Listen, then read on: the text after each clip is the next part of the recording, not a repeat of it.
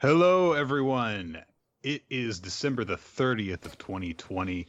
Welcome to Weekly Manga Recap. It is our last regular episode of the year. Come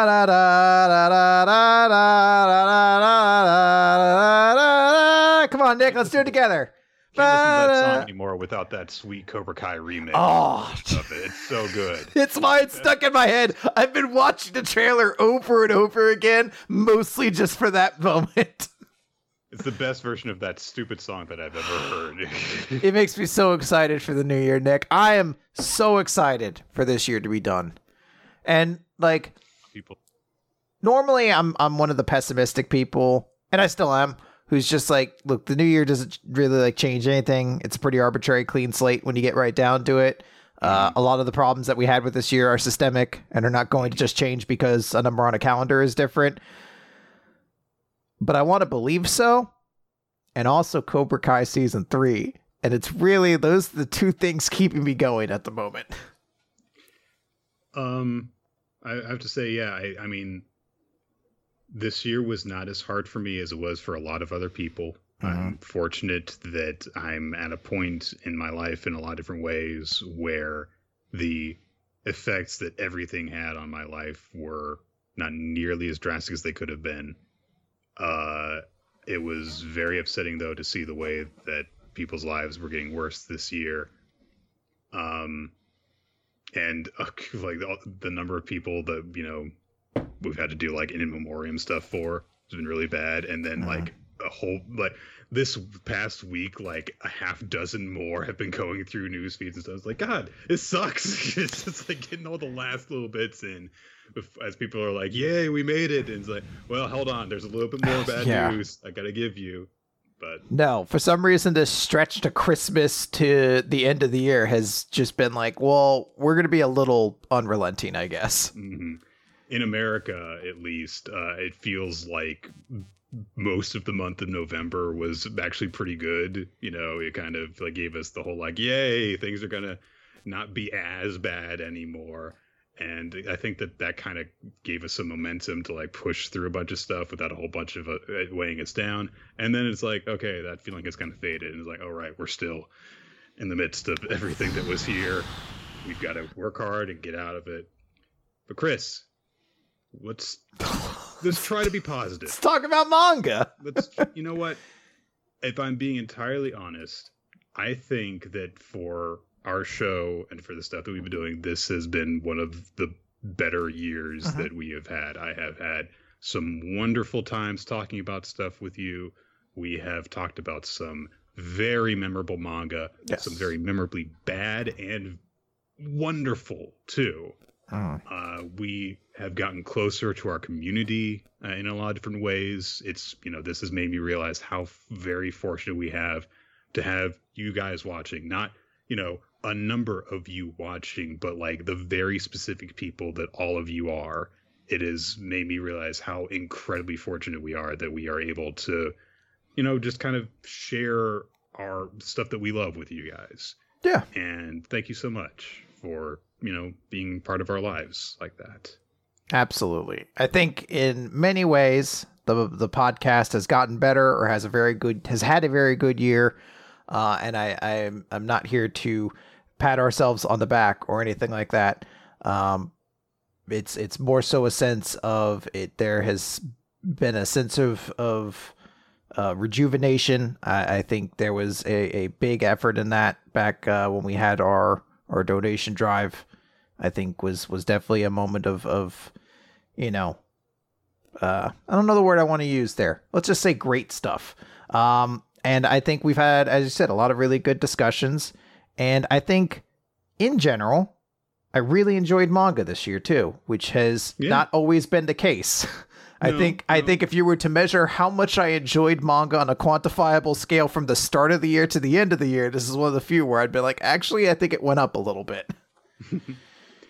No, I mean, we definitely had a few weeks where we were just like, oh, everything sucked. But we had a lot where it was like, wow, you know, I mean, just even if you just focus entirely on the content of the stuff that we were reading, which we were about to spend a lot of time doing, a lot of shit happened. So Yeah. Well, I guess we want to start kicking it off. We'll start this by talking about the various series we discussed throughout 2020. The series we did, a recommendation. Yeah.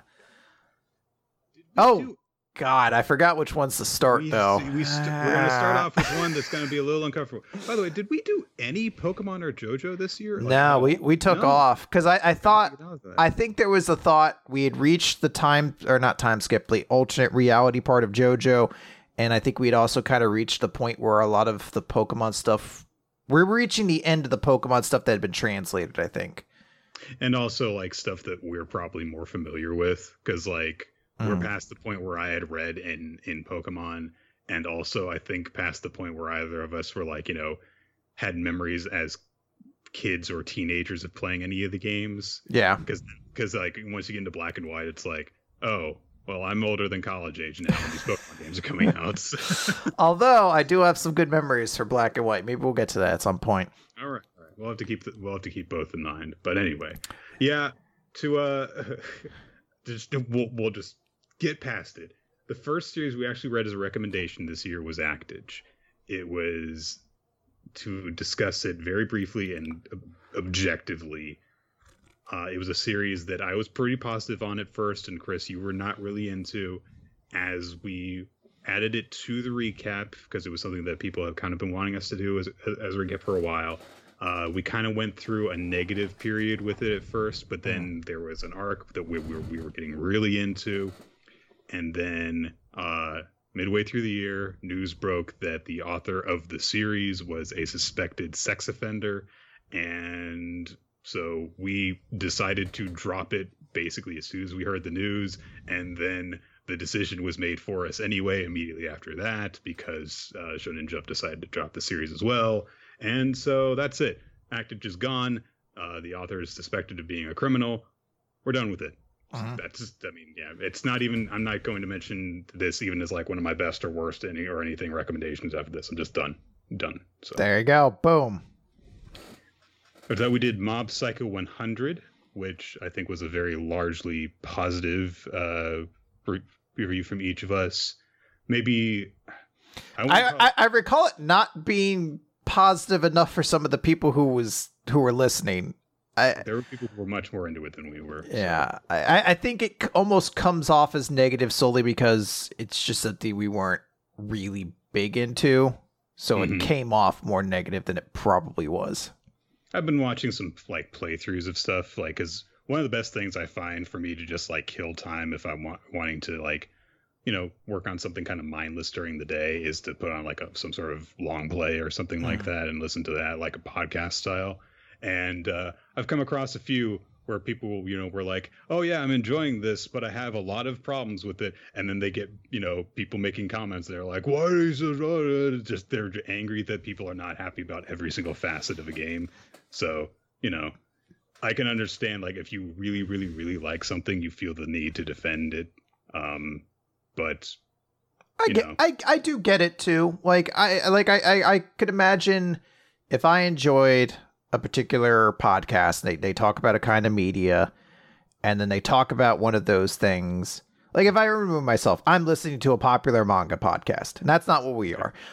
But in this hypothetical, we're also a popular manga podcast. If I was listening to it and I was like, oh, I can't wait for them to talk about iShield 21, and then they're just kind of lukewarm on it, I definitely, and it's understandable from both sides. I understand why somebody would be like, I was really bummed that they didn't like it.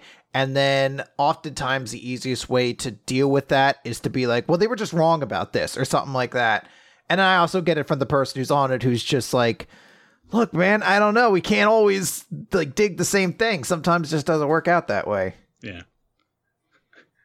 You can talk to Skitcher Jamie sometime about the very heated conversation I had with a girl a few years younger than us about, because she really liked Prince of Tennis and thought that iShield 21 was bad.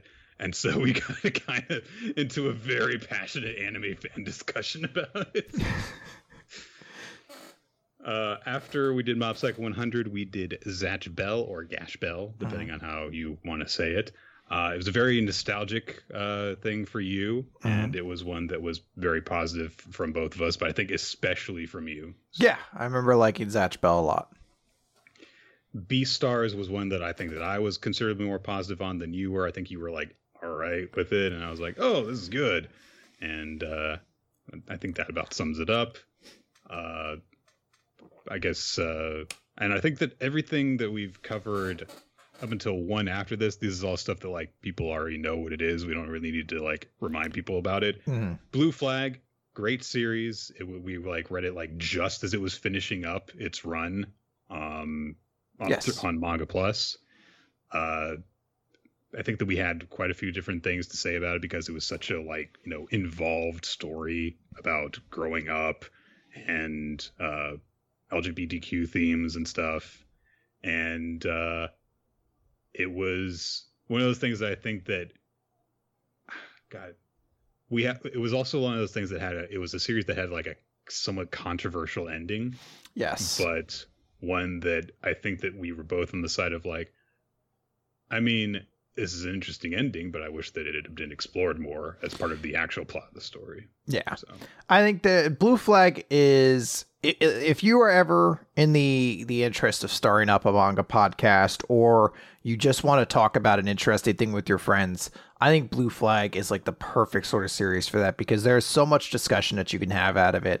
And in a year where a lot of the things we reviewed were kind of like fighty murder series, it was very satisfying to look back and be like, oh, wow, there was that really great romantic series in there that definitely felt like it was such a great series to experience. Even like kind of, even like no matter how you really felt about it, it was one of those sort of like a silent voice where you're just like, I could say, like, I want to talk about this series, basically. I was like, I just want to discuss it. I want to like work through thoughts and just go at it, you know, go to town on it, basically. Yeah.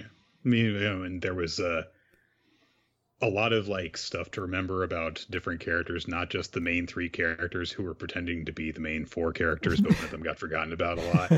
But then there's that whole conversation laid on that involves like all the other people involved in it. There's the girl who kind of becomes like the fifth most important character. So just a lot of different things, and you know, like a lot of exposure kind of discussion on how bullshit the politics of high school are. Yeah. Which it turns out, I think, is very universal because, yeah. Then we got to Basilisk.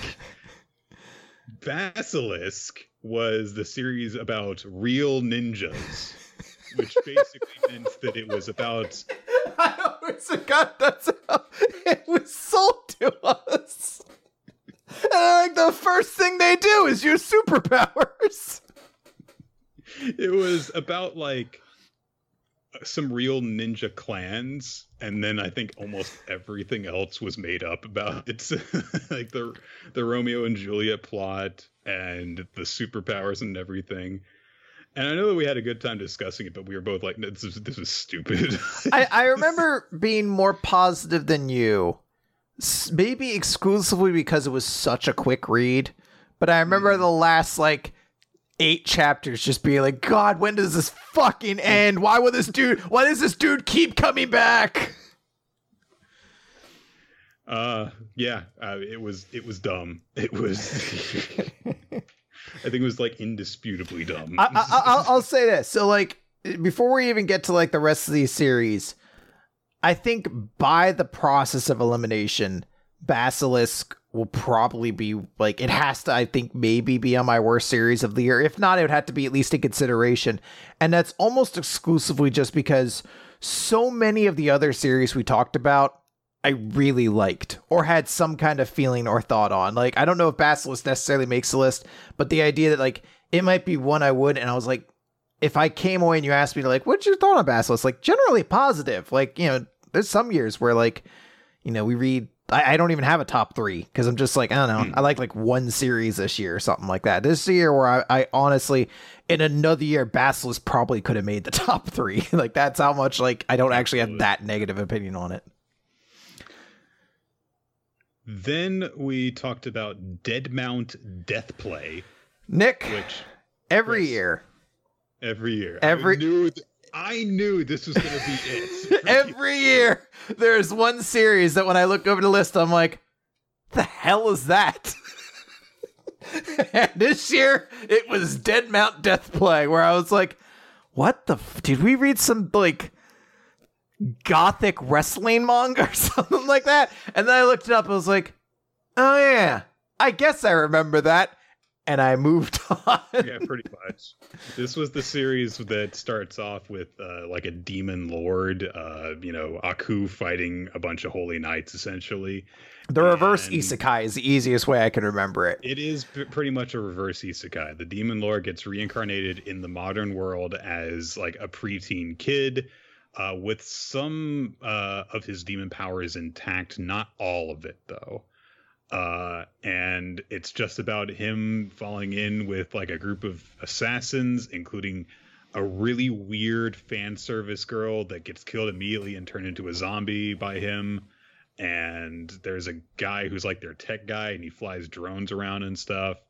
I don't really have any positive or negative feelings about this series. It was, even though I remembered what it was when I saw the title, the most forgettable series that we've covered this year for me. I would say, because like I'm thinking back on it and I'm like, it had a couple decent moments. But I will say the thing that like still strikes me on this series, it has got to have the worst title of any series ever. Because like as I'm thinking on it, Dead Mount Deathplay, and I'm like, so little of that says anything about this series. Like I truly... maybe if this series had an even slightly different name, I'd probably be more favorable to it. But that name really dooms it for me. But again, in another year, there would be a far less memorable series than even that. Like the fact that I could still pick out what it is when you say like reverse isekai. Meanwhile, like if you go up, you're just like, oh hey, you remember fucking. Oh god, I can't even remember what one of them is, but like a certain scientific railgun. I'm just like, oh, is that even a thing? A far more famous series. I panicked. I couldn't. Or maybe like one of the many, many different like scumbag romances that we've read. You know, like I can name like I can't even name the one that. What the fuck's House of Sun? That's one of the bad romance ones, I think. Okay, there you go. You could be a House of Sun. Yeah. All right. Then we did Ron in the Grey World, about the girl who was the daughter of a very powerful sorceress. I think that overall we had good things to say about it, but there was the disclaimer of there's some really creepy stuff with this guy who's way older than Ron, who is romantically interested in her. And like the more you think about it, the worse it gets. But overall, if you put that aside, it's like, you know, there is a lot of really good stuff in this series, and there are some really admirable characters. It's just that guy is a very central part of the plot, and it's impossible to get around it. Yeah, no, I mean, that's a great way to sort of explain it, where it was one that, again, this should have been one of the worst series on the year, but like, as it gets to the end, I remember being so excited about everything else in the series that I still end up with generally good feelings on Ran in the Grey World. So, you know, that's one where I'm like, man, that beginning is weird, and I do wish I had had a heads up about a certain couple of things in the series, but otherwise, it's actually kind of a very fun and magical series. Again, towards the end, not at the beginning. What's the opposite of front-loaded? Backloaded? Yeah, backloaded. Okay. Burying the lead. Yeah. It's just not nearly as fun to say. No. Then we did Black. What if we call it butt-loaded? Butt-loaded. It's kind of the back, right?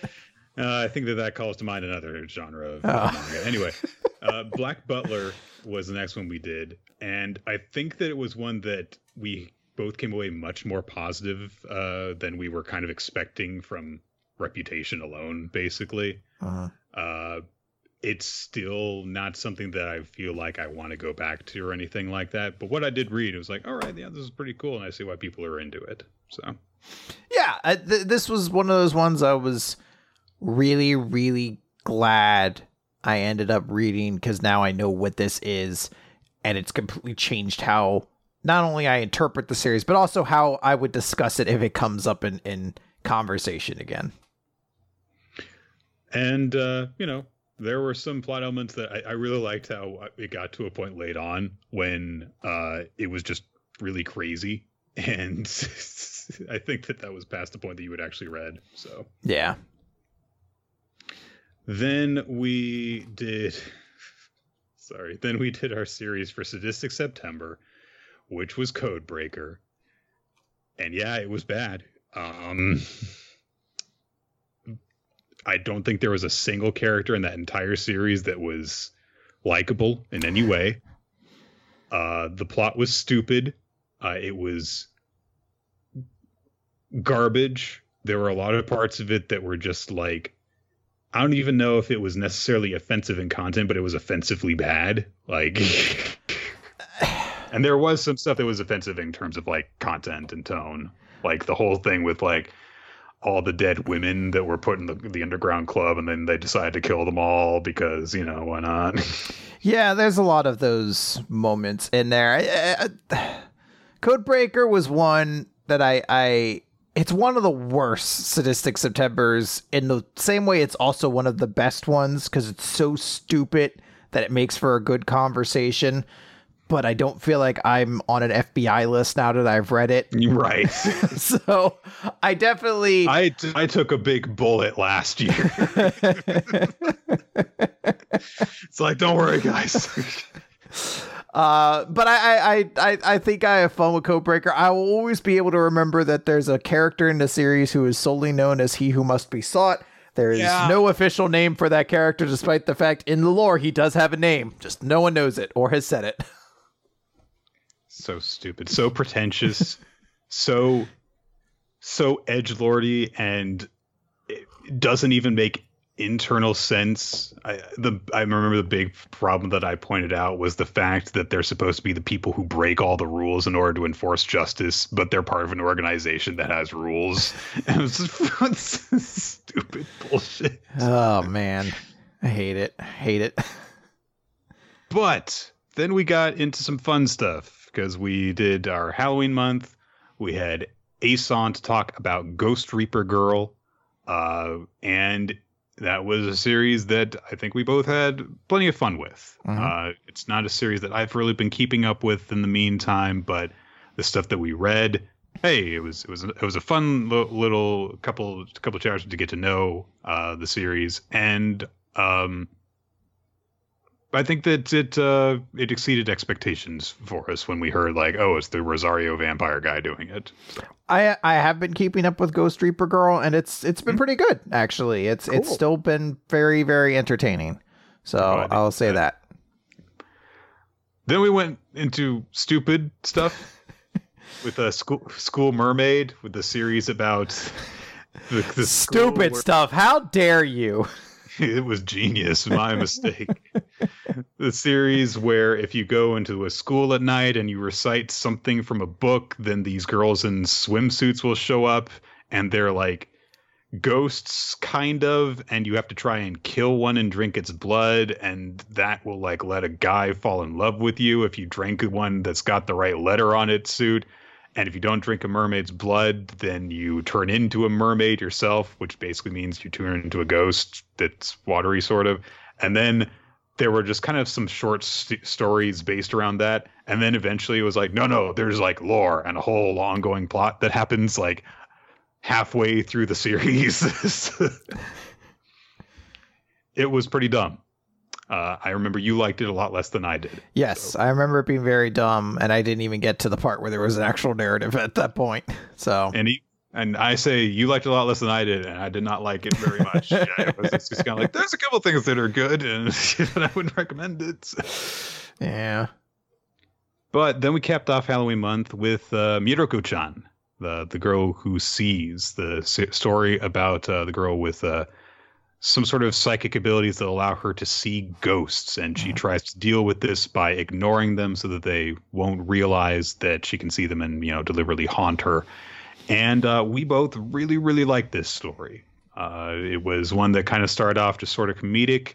It never lost, it's all of its comedy, but it kind of grew a bit more dramatic over time as it really explored the idea of, hey, what happens with this girl who's got to just kind of deal with this pressure all the time and has to pretend that she's okay 100% of the time. And it was really, really good.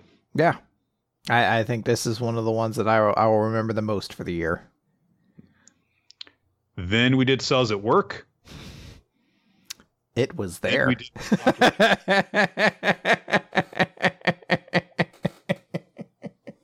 I still don't have. Oh, I'm so angry I stepped over on you on that. Oh, that's gonna make me sad now because that was the best transition for Cells at Work.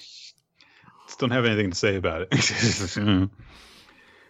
Then we did Ginkaku Picasso, which was an interesting, story at certain points. I think that it had a couple cool things to say about dealing with grief. Had some flaws, but overall felt pretty good about it. Yeah, I think Ginkaku Picasso was another really, really surprising one. That was the one about the artist whose friend dies at the beginning of the series, and from that point on, she seems to take on this sort of like pixie appearance that only he can see, and he has to use his art and ability to dive into people's hearts in order to help them work out personal problems. Now, stuff. Nick, in the interest of keeping this topical, I have come to understand this is also very similar to the plot of Wonder Woman 1984, where she also sees somebody who is dead, but sees them in a different form. Does the rest of the world also offer up their wishes in Ginkaku Picasso to save everybody? No. Oh, okay. Well, maybe Wonder Woman's not a very good movie.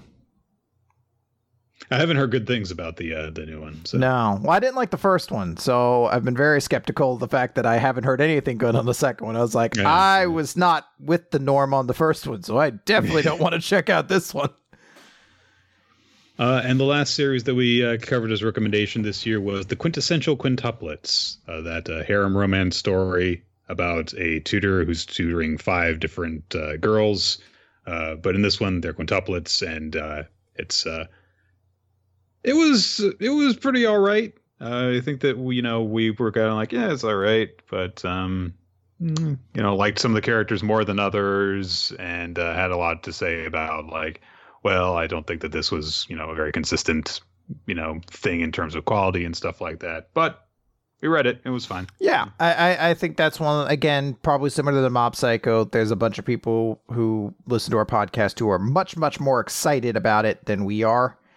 And as such, they kind of came away with like, I'm glad you guys liked it, but I wish you had liked it more. But even then, I think that's still one that I wouldn't say was a bad series or anything even close. No.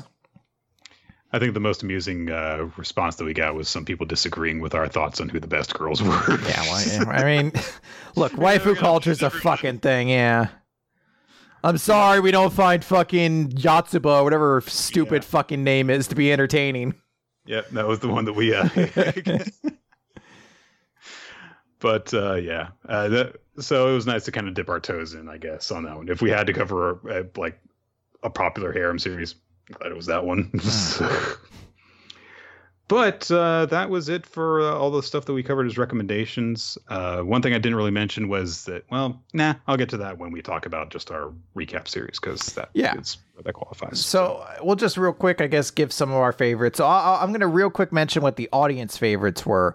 Their least favorite, number 3 was Actage. I thought that got taken off. But number 2 is Basilisk. Which, again, I don't really think was that bad, but all right. And their number 1 is Codebreaker, which makes sense. I think that's going to be everyone's. Their favorite series, though, their third favorite was Blue Flag. Second was Mob Psycho 100, and their favorite series was Zatch Bell. So, a lot of people nostalgic for that Zatch Bell. And it's a good series. So, first, I've got my list. All right, go for it. So I know that I said that I didn't, hate this series, but in terms of like just looking back on it, the quality of it that I feel in my gut, School Mermaid is my number 3 worst.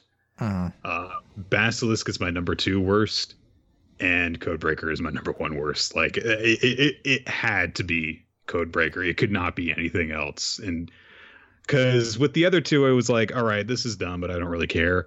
Codebreaker was like, okay, no, this is just garbage. It's shit, and it makes me angry how bad this is and how dislikable all the characters are. It had to be that. Yeah, I think mine probably goes... I think it's going to be Cells at Work is my third least favorite. And then School Mermaid, and then Codebreaker. I don't, as I said, I think I could find enough fun in the idea of talking about Basilisk that it doesn't make my worst. But Cells at Work is one where it's just like, it was there and existed. And I generally have kind of made it clear that I will take bad but entertaining over boring any day. I mean, a previous year, I named Fairy Tail one of my favorite recommendations just because it meant that we got to discuss it after that point. Hey. And I never thought that Fairy Tail was a good series, but I've had a ton of fun talking about hero stuff with you. So I was gonna say, and it's not like Basilisk is making my top 3 favorites or anything like that. So right. All right, so then I guess we'll get into our positives then. Our favorites. Yeah. I said it was Blue Flag and Mob Psycho and Zatch Bell? Yes. Okay. Go ahead. I was gonna say, so my favorite, I think I'm gonna start and I'm gonna say Blue Flag. I'll agree with the audience on that. Then I'll say my second. I'm gonna give it to Zatch Bell. But my favorite, I think, this year was Meiruku-chan. I really, really adored that series. I'm still trying to occasionally keep up with it. It's hard just because I forget about it. But it's one of those series that, like, when I remember it, I kind of just smile. I'm like, oh, man, that thing was really fucking good. So I had a lot of difficulty deciding this. Pardon me. In terms of, like, acknowledging the quality of it, I almost... Oh, God, sorry. You're good. I almost put Black Butler down as my number 3 favorite because, like, it's not really my speed, but I acknowledge, like, okay, this is, like, good. And I definitely now see, after, like, a decade of deliberately avoiding this series, acknowledge, okay, I see what people see in this. And it's pretty good. But in terms of, like, what I actually took away from a series, my number 3 is Beastars. Okay. And it's a series that I did go back to and read after we had taken as a recommendation. The ending of the series isn't phenomenal, but still I'm glad that I got introduced to the series. And after I read the manga, I also watched the anime when it came out on Netflix. Looking forward to the second season of that coming out. So I think in terms of, like, maybe this series, like, overall might be of worse quality than the other, but from what I took away from it, I think I have to put it on the list over Black Butler. So that's fair. My number 2 is Blue Flag. I thought it was really good. Just really had like a big, like, oh wow, that's so I had to put that down. But number 1 for me is it's also Miroku-chan. Like, I loved that series, and it was the most surprising thing that we discussed. Yeah. And I haven't been keeping up with it, but when I realized I hadn't been keeping up with it, when I was getting ready for us to talk about this stuff tonight, I realized, like, oh, I need to go and read that when we're done, because, like, I really want to, see what happens next. It's so usually Halloween month is this thing that I'm like, why don't we just get rid of it? We never really enjoy most of the series we talk it. And then it's like, oh, Miroku-chan, let's keep it in for next year. You never really know, guys. Hey, you know what? That's what this is all about. Discovering new things, right? Yeah. Every now and again we get one of those series that's like, the one about the zombie apocalypse girls. Mm-hmm. So yeah, there's some weird ones in there. All right, so let's move on to talking about the series from our recap, and we're going to specifically talk about the series that we discussed this year. Although I guess we should start with the series we've dropped or came out this year and we decided not to keep in the recap. Do you want to go through those real quick? Yeah. Okay. So the first one on there is Undead Unluck, and I've said this before, and I will say it countless times. It will not stop fucking with me that Undead Unluck came out this year. It feels like some, like, the Berenstein shit. Like, it feels like some Mandela effect. Like, what are you talking about? No, Undead Unluck came out, like, last summer or something. There's so much stuff that's come out in Undead Unluck that it is, like, unfathomable in my mind that it's less than a year old. So it will not stop fucking with me. I started very close to the beginning of the year, I think. Yeah, I think it must have been it in Mashal, I think. Yeah, it's at some point around there. But But I will say, Undead Unluck is a series that we discussed. We did not like the first 3 chapters of, particularly, and that's actually the biggest issue with the series. Is I will say, hey, Undead Unluck is very, very good now. It is a very creative series. It has a ton of very cool moments, but the first 7 chapters are really tough to get through because there's some real gross implications with a couple things going on. So you got to watch out for that, more or less. But it actually has gotten significantly better. The characters are all really good. The main love story relationship is maybe the best in Jump right now, to be honest, especially now that We Never Learned is done. So I'll say that for it. If you're no more Yuika Kirisu. I mean, well, that's the one true path, Nick. That's why I was saved till the end. We should all be so lucky to experience love like that. Let me tell you. But I will say that if you're into reading a cool battle manga, Undead Unluck will not steer you wrong. It has been very good in that effect, and it really has done a lot in a year. I think that's the part that keeps making it so difficult for me to process that it was this year. There's been 4 big arcs already in the span of a single year. So, keep that in mind. Then Guardian and the Witch, which is already out of Jump. Yeah, I think we made the right call there. Yep. It was not fantastic. I remember that there were a couple of things that were just kind of details that I liked about it. But it was about a girl who basically had been kind of genetically tampered with in order to make her a magical weapon of mass destruction, essentially. And when it was time for her, she was getting too dangerous, and her bodyguard was told to assassinate her. He instead decided, no, I'm going to keep on protecting her. And so they tried to escape together. Also, her handmaiden went with them and was a major character. And things just got even weirder after the first 3 chapters, after they got away. They fly around in the most awkward way possible once they gain that ability. Just the 3 of them are they're like a rock. They're like a space shuttle when it has the rockets on the bottom of it. In terms of their arrangement, it's so weird looking, and just wasn't a very good, memorable action Shonen Jump series. So we dropped it, and it was done at chapter 16. So yeah, I was just say most of the series that we'll be discussing in this part right here are, in fact, all of the rest of them are still running. So it's a pretty weird scenario when you think about it. There's actually been very few drop series, and the ones that did drop, we actually kept in the recap basically all the way through. Mori King would be the next one. The bug battle series / comedy series about a hunky guy who is the king of the forest, and it's fine. It's fine. It's a comedy series that's not especially funny. Nope. Speaking of comedy series that aren't particularly funny, Hard Boiled Cop and Dolphin is next. Oh my god. I treasure the time that I forget that series exists, Chris. Legitimately, there are points where I almost enjoy Hard Boiled Cop and Dolphin.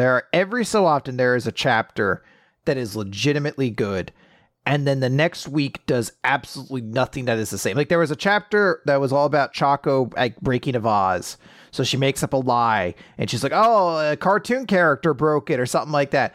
And basically a magic wish kind of thing happens, and this giant cartoon character version of it comes out, and she has to admit her lie for it to stop attacking. It's a very sweet thing of this little girl having to admit to her father, I lied, I broke the vase, please don't be angry at me. I don't want you to live. And I was just oh, wow, this is really, really good. And then the next week it was the officer whose breast is too big has to shop for a bigger shirt or something. And it's just why? Why is this always so dumb and goes to the worst stupid shit after this? So I hate every storyline involving her. I've occasionally will actually look at a chapter when you bring up oh, it was really bad this week. I don't know why. And just that one chapter where she has to bribe guys with her boobs in order to get them to save someone who's literally going to fall off a cliff and die. It's just this is so stupid. It's one of those things that's this is such a bad view of women, but also such a bad view of men. Like, it's just bad. It's such a bad stupid for everyone. It's just so dumb. Hardboiled Cop and Dolphin is one of the more frustrating series that's currently still running because it will likely continue on for a good while longer. But I don't know if it's indicative of the quality whatsoever. Following that, we have Me and Roboco, which is another comedy. This is one that you're not a huge fan of. When I had to read more of it in order to put it in Jump Date, by that point, because like it came out like at the very beginning of July, so there was a good amount of it that was out by the time that I actually talked about it in the video, and it was like, all right, you know what, I gotta get it because like it's a gag series, but you know what, it's willing to do a bunch of different shit, so yeah. I'll definitely give it that. I enjoy Me and Roboco a lot. It's probably one of my like top 6 or 7 series of Jump right now. At least it's one of the ones I look forward to the most. Even then, I still admit there are chapters that are not very good, and there are some times where it's just going to be referential. And if you're like, I just don't want to be like, there legitimately the last chapter was one long giant parody of The Promised Neverland, like in every way, like to the point the author was like, you should probably read The Promised Neverland before you read this chapter. And like, it's one of those ones, I just like how shameless it is and how much it'll go out of its way to be foolish. Well, they wrote the Promised Neverland gag series before they did Me and Roboco. It's like, did you not get your fill when you were doing the official one? So there's that one. After that, Phantom Seer, we dropped that one. It's fine. It's the series that we read, and each week I'm like, is this being canceled? Because it is sped through a lot of development. But if it ended up sticking around for another 50 chapters, I would not be sad. That's a series that I feel bad about because, like, I look at it and I'll read a chapter every now and again. I'm like, this is really close to being really good. Mm-hmm. And it just never gets better. Yeah. And it's unfortunate because I would like it if like we got, you know, another flagship kind of series of that ilk so that everyone else would stop trying to make one. So it's like, all right, we found the replacement for Demon Slayer. We don't need another one now. Submit different things now, please. Yeah. I'll be very curious to see what 2021 looks like in terms of series that are released. Then we have High School Family, Nick's favorite series. Anti-humor the series. It's just the least funny thing I have maybe ever read. Like, it's bad. It's so bad. And it makes no sense. Then we have Our Blood Oath, which is just worse Phantom Seer. Worse Phantom Seer. That's still going. Yeah, it's still going. Now, I should note, A Gravity Boys is the next series that's ending. I think they announced there's like maybe 1 or 2 weeks left of it. So there may be other cancellations happening, but I'm not certain how many there are. If there is another series ending, I want it to be Our Blood Oath. I really wish I could say that there is something enjoyable to Our Blood Oath, but there just isn't for me. Which is a shame. But then we have Build King, which we have to. What's up? Yeah. Reading. I am still reading. I did make the conscious decision that I said, okay, I am okay with this. But I will say you are missing nothing by not reading Build King. It is not a particularly good series. It is Toriko, but you change the food nouns to building nouns, and it's more or less the same thing. All right. All right, and then we wrap it up with Sakamoto Days. Which is your favorite manga, Chris. It's I haven't really kept up with the series. This is going to be another one of those that just kind of like just fades into the background for me as I just kind of like, it didn't really hook me very well. I thought that the premise was the most interesting thing about it. And there are some striking promotional things, but the more of it I read, the less I liked it. And so instead, the biggest positives I take from it are just the rants you had about it. So. Yeah, well, you know. It is what it is. Anyways, the one last thing I'll mention, Ninja put all of the like one shots in here. I'm not going to go through those one by one, but I will mention Burn the Witch season 1 also happened this year. Yes. And we got, after it was over, we got Tekking 101 on to talk about it. We had a nice discussion, and we found out just how innocent our boy Tekking is, that he didn't realize that one of the characters was clearly a Nazi and stuff like that. You're like, oh, my sweet baby. No. But Burn the Witch was definitely one where it was like, all right, this is very stupid Kubo stuff, but you know what? Glad it's here. Yes. I'm just glad that we get to talk about Kubo series again. And by the end of it, there were actually some legitimately good things about Burn the Witch that made me feel like, hey, I would like to see more of this kind of stuff and just like be able to enjoy it. But even if I don't enjoy Burn the Witch, at least when it comes back, it'll be weird and it'll give us some stuff to enjoy talking about. Yep. So. All right. So with that, we're going to start going through the series. We actually kept in the recap all the way either to the conclusion, to their natural ending, or they're still running in the magazine. Which means we have to see if Nick can guess where they were at the start of the year. This I don't think I still have my cap and gown from when I graduated. Otherwise, I would go and find it and be like, oh, I'm smart. This might actually be an easier year because a lot of the series in the recap started this year. So there's only like 6 or 7 series you actually had to guess. So, you know. Yeah, but I got to remember the ones that we haven't talked about in forever where they were. That's true. All right. So we'll start with Ayakashi Triangle. You don't have to guess where this one was. It started this year.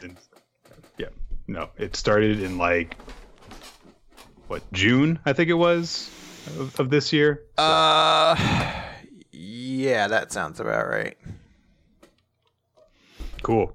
Yeah, this is actually I think this is one of the more relevant series to talk about, though. This is a series that when we first discussed it, there was a lot of strong thoughts. I think there are still a lot of strong thoughts about this series, and particularly how it handles the main concept of a male character in a female character's body. It was one that definitely had the potential to be problematic and still does become problematic kind of often. But has also shown an ability to tell a more interesting story. So it's one that I kind of trepidatiously enjoy.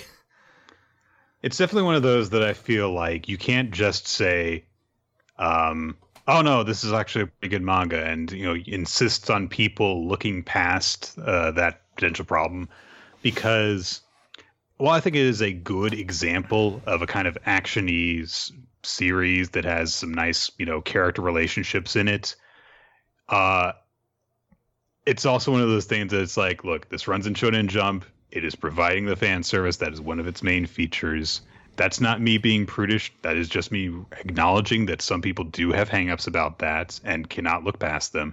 And even if you do look past them, the way that it handles gender roles and transgender issues does definitely leave something to be desired. And when they're a focus of the story, really can kind of hold you back on just saying like, no, this is good.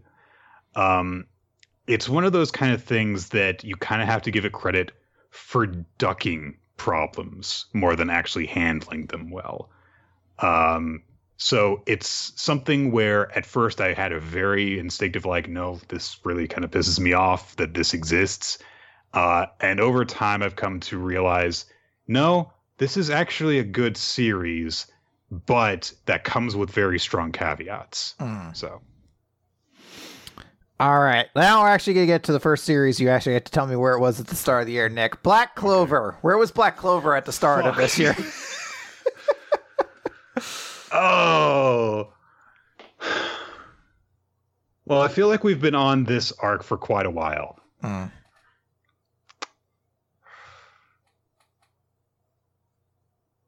I know we had the time skip this year.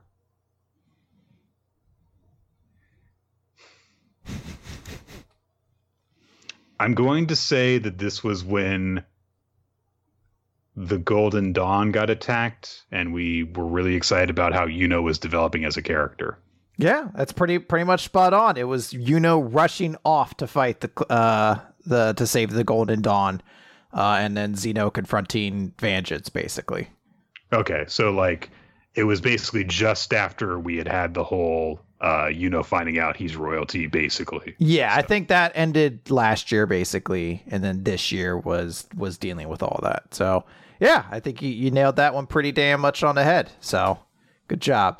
Black Clover, I think, has been much better this year in comparison to several years as well. I used to dread reading Black Clover, and sometimes I still do. Sometimes it's still not great, but I think far more frequently I have been receptive to reading Black Clover and enjoying it. And that is something I greatly appreciate. Yeah. I think the main thing has just been that this Dark Triad having set up like, hey, this is what they did in order to impact this heroic character, and has really gotten us invested in those characters, which is more than I can say about any investment that I've had in basically almost any character in all of Black Clover for the several years that it's been running up to this point. So yes. All right. Let's talk about Bone Collection, Nick. Everyone's favorite series. This started this year. Yes. This was the troll series, like that you deliberately tortured me with. Can I note this though? I get things wrong a lot. I'm very often not a correct or very insightful person. But I 100% called that Bone Collection was going to be fucking garbage since the first chapter.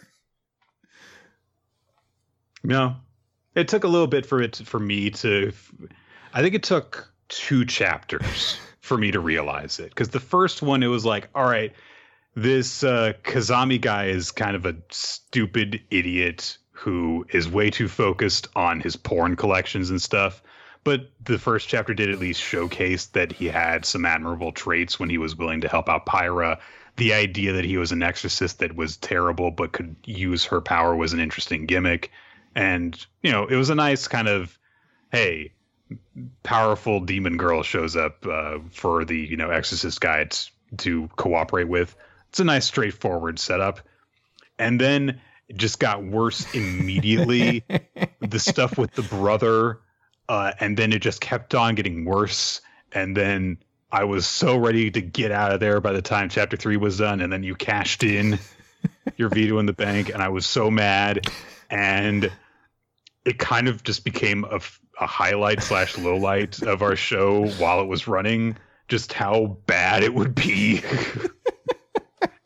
And then there was the Milk Boy chapter, which was actually legitimately pretty good, and I think was close to being the best chapter of the week. Yeah, there was a real bad week where I was like, I think Milk Boy and Bone Collection could take it this week. And then it was like, no, it's all right, it's bad. It just kept on getting worse. And then the finale was so stupid, it was kind of amazing. So. It's great. It is a series that died in the flaming wreckage of a bad year where most stuff somehow continued on in the magazine despite itself.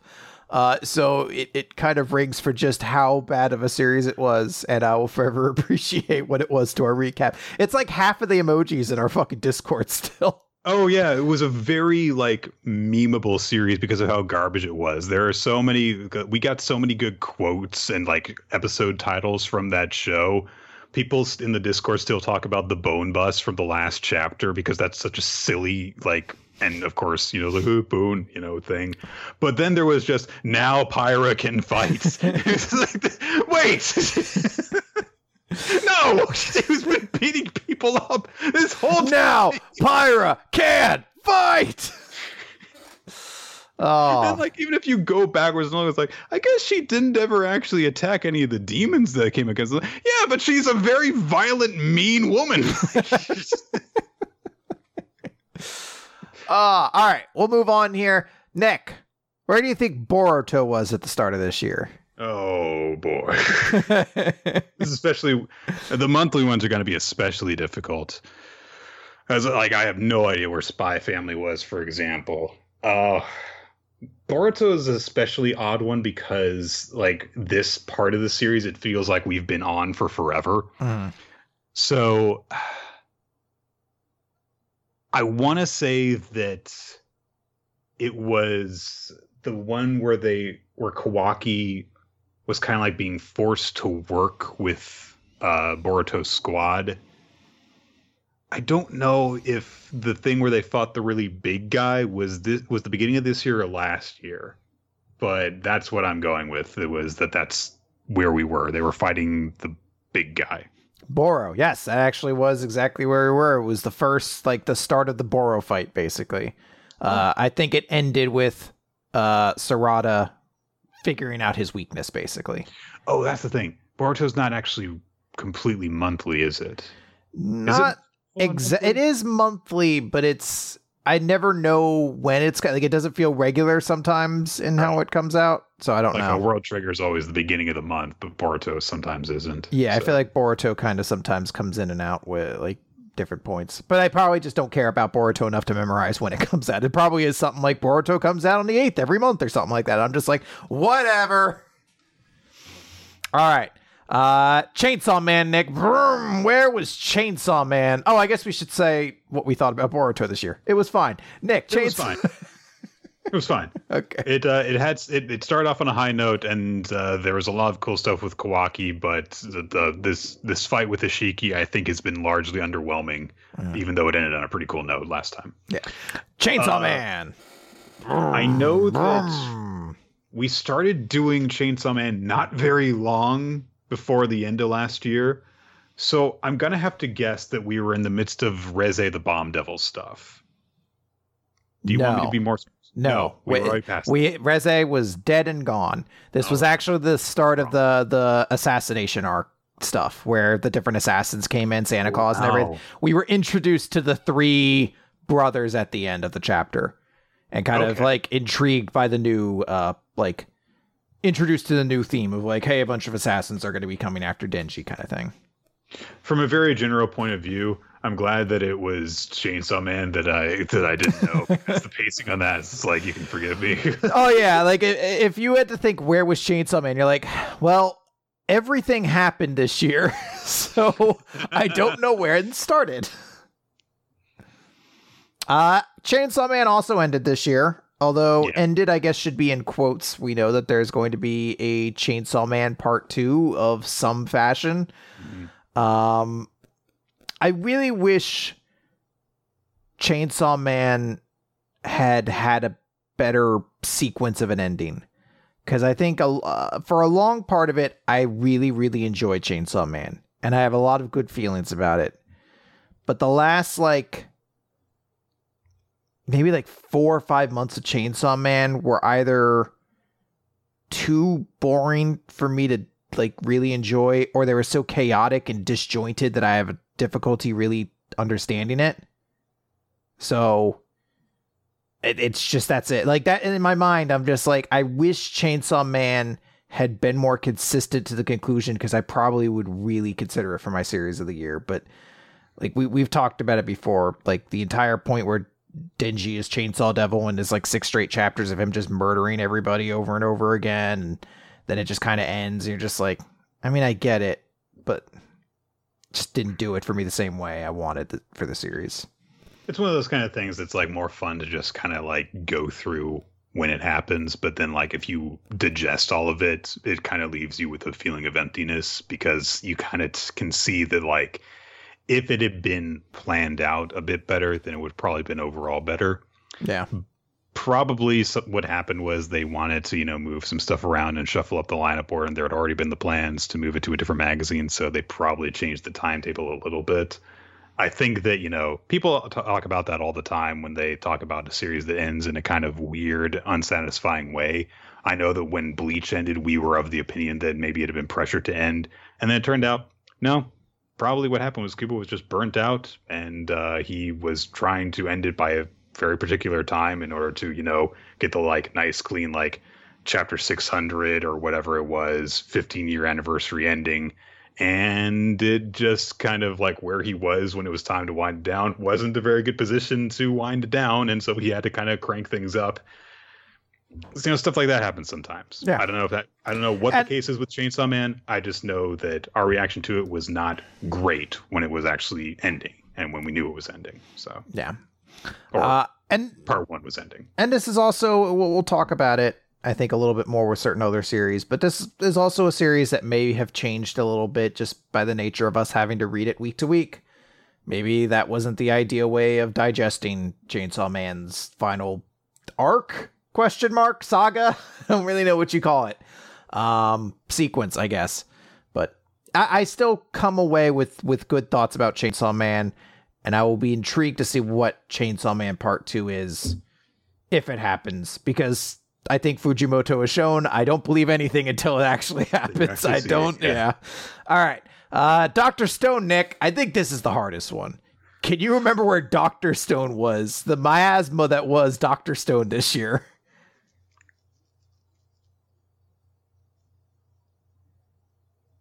Was it the very end of the fight with Ibarra? A little bit before that. Well, I guess it depends on what you consider the fight. The last sequence when it was just down to just Senku and Ibarra. Then yeah, like right before that. Basically, it was Senku was survived by everyone using like the hand like thing to like pace out the distance, basically. So I think the chapter ended with Ibarra finding out that Senku had set a trap for him in the mobile lab. But otherwise, like right there, yeah. Well, if you don't want to give me credit for that one, I mean, it's fine. About it, I understand. Well, no, just for anyone who's interested in keeping score, I understand if you don't want to give me credit for that one, but I feel pretty good about actually getting that close. That's extremely close, because if you would ask me this year, I'd be like, holy shit. They've been in America for forever.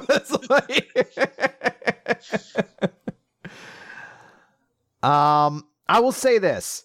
It actually made me a little sad when I read what the first chapter was. Is like, I must have had really high thoughts on what Dr. Stone was going to be this year, because that was a great chapter, and that fight with the bar was a great sequence, and everything after that was really exciting. And then if you asked me to tell you like highlights of the rest of the year, Dr. Stone, I'd be like, I mean, Stanley was a pretty cool character. Mm-hmm. I like Luna. Koseki's still alive, so that's a plus in my book.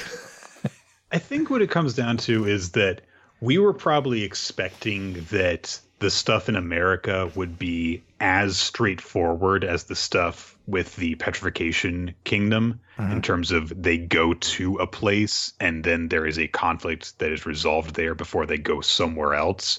And instead it is turned into the America's saga involves globe trotting to an extent. So you could consider that it's over when they capture Zeno, but it's not really. It's still going on. It's still ongoing because Stanley's group is still chasing them. They still haven't 100% resolved the fact that Zeno is clearly not interested in cooperating with them 100%. He just does it when he's curious about something or when it's convenient to him.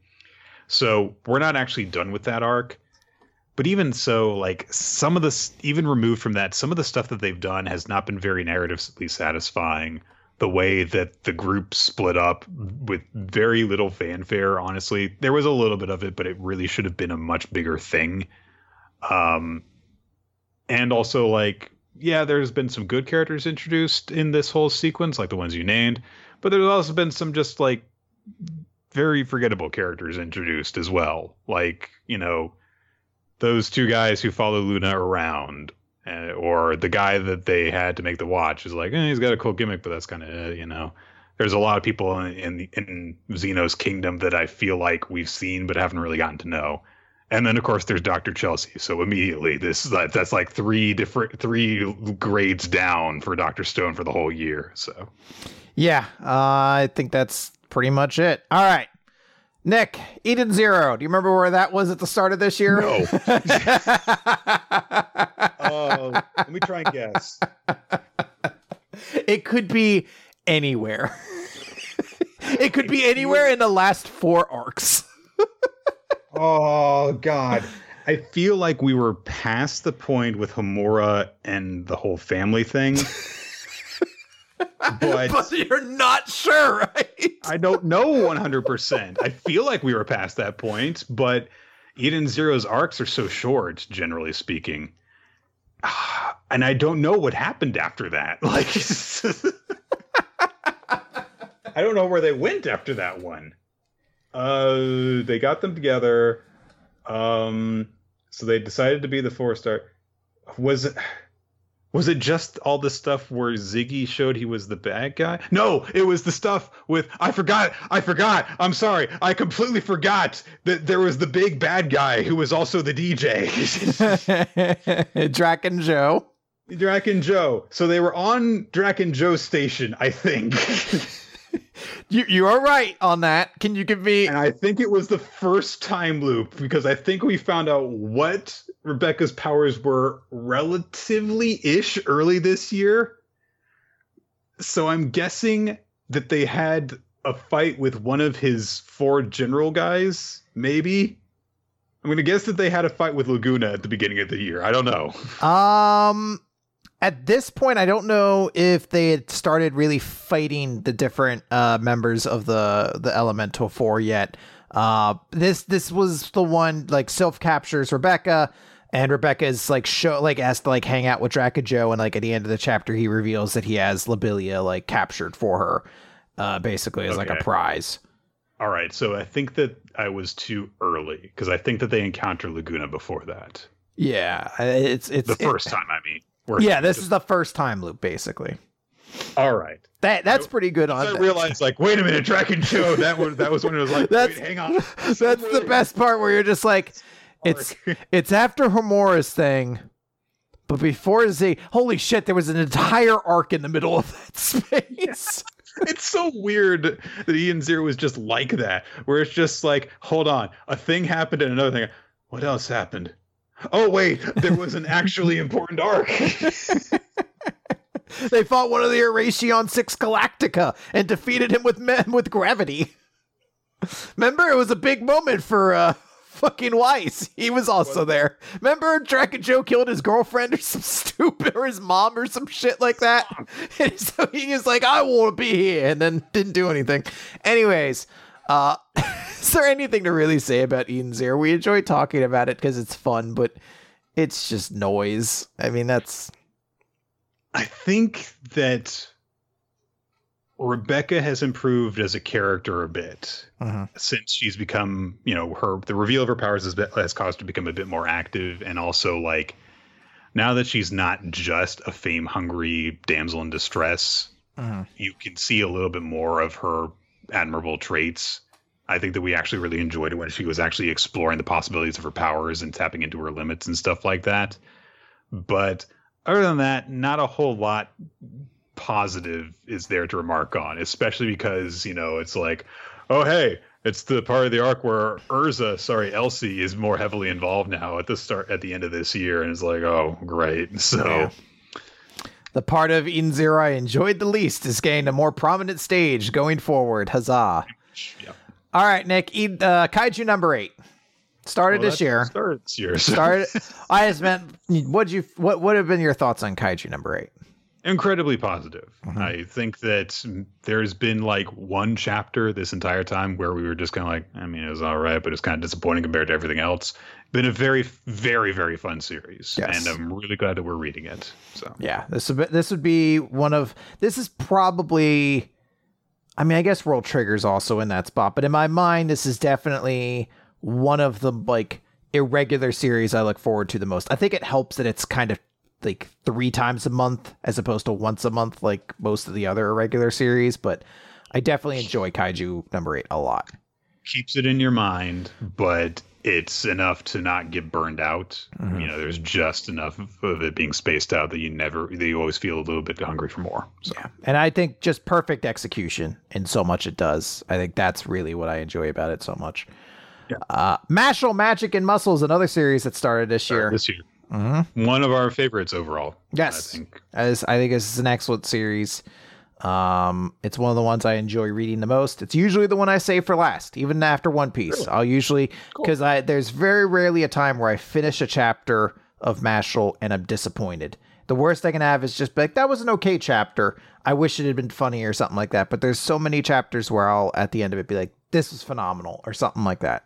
And Ninja gave a list of all these different little stats, and he's like, Chris's overwhelmingly most MVP series was Mashle, and it wasn't even close. It was pretty ridiculous in comparison, but I really enjoy it. It's just such a great series. So we're just going to mention this one real quick. Mission Yozakura Family. It was in the recap at the start of the year, and then we dropped it midway through the year. I will say this. I have continued to read it off podcast. I am glad that we've stopped reading it because a lot of very exciting things have happened, and I still have zero enthusiasm for this series. So I know for a lot of people, this has been one of the better series this year. I don't fault you if you believe that. I'm glad that we took it out of the show because we would have only continued to annoy people by not having particularly strong thoughts for the series, generally speaking. Yeah, I'm sure that there would occasionally be a chapter where we would be like, oh, I kind of liked this, but we're just at a point where we don't really have a lot to say about it. We were just having less and less to say about it each week before we eventually were just kind of like, all right, something really big happened. And neither of us really care all that much. So maybe we're not fans of this series. Yeah. And should stop talking about it. Because that's, what leads to the most interesting discussions is either when you're very enthusiastically positive about something, when you have a lot to say about something because you've thought about it a lot, or when you really, really hate something and you want to passionately go over that. And Yozakura Family doesn't fall into any of those categories. It sometimes falls into the latter for me. Yeah, sometimes a really annoying character shows up and we're like, fuck this guy. I hate this guy. Why is he here? But, it's not like we're upset that we're being deprived of a really good chapter because those don't really happen a lot for us. Some would say the relationship between Taiyo and Mutsumi is sparkless and hollow, but, you don't, what is... What are you really going to do at that point, right? Anyway, it's out of the recap now, and let's talk about My Hero, Nick. So I hear that there's a pitchforks and torches convention going on outside Chris's house now. I signed out of the Discord. That way they can't yell at me. Where was Mission Yozakura Family? Well, that was...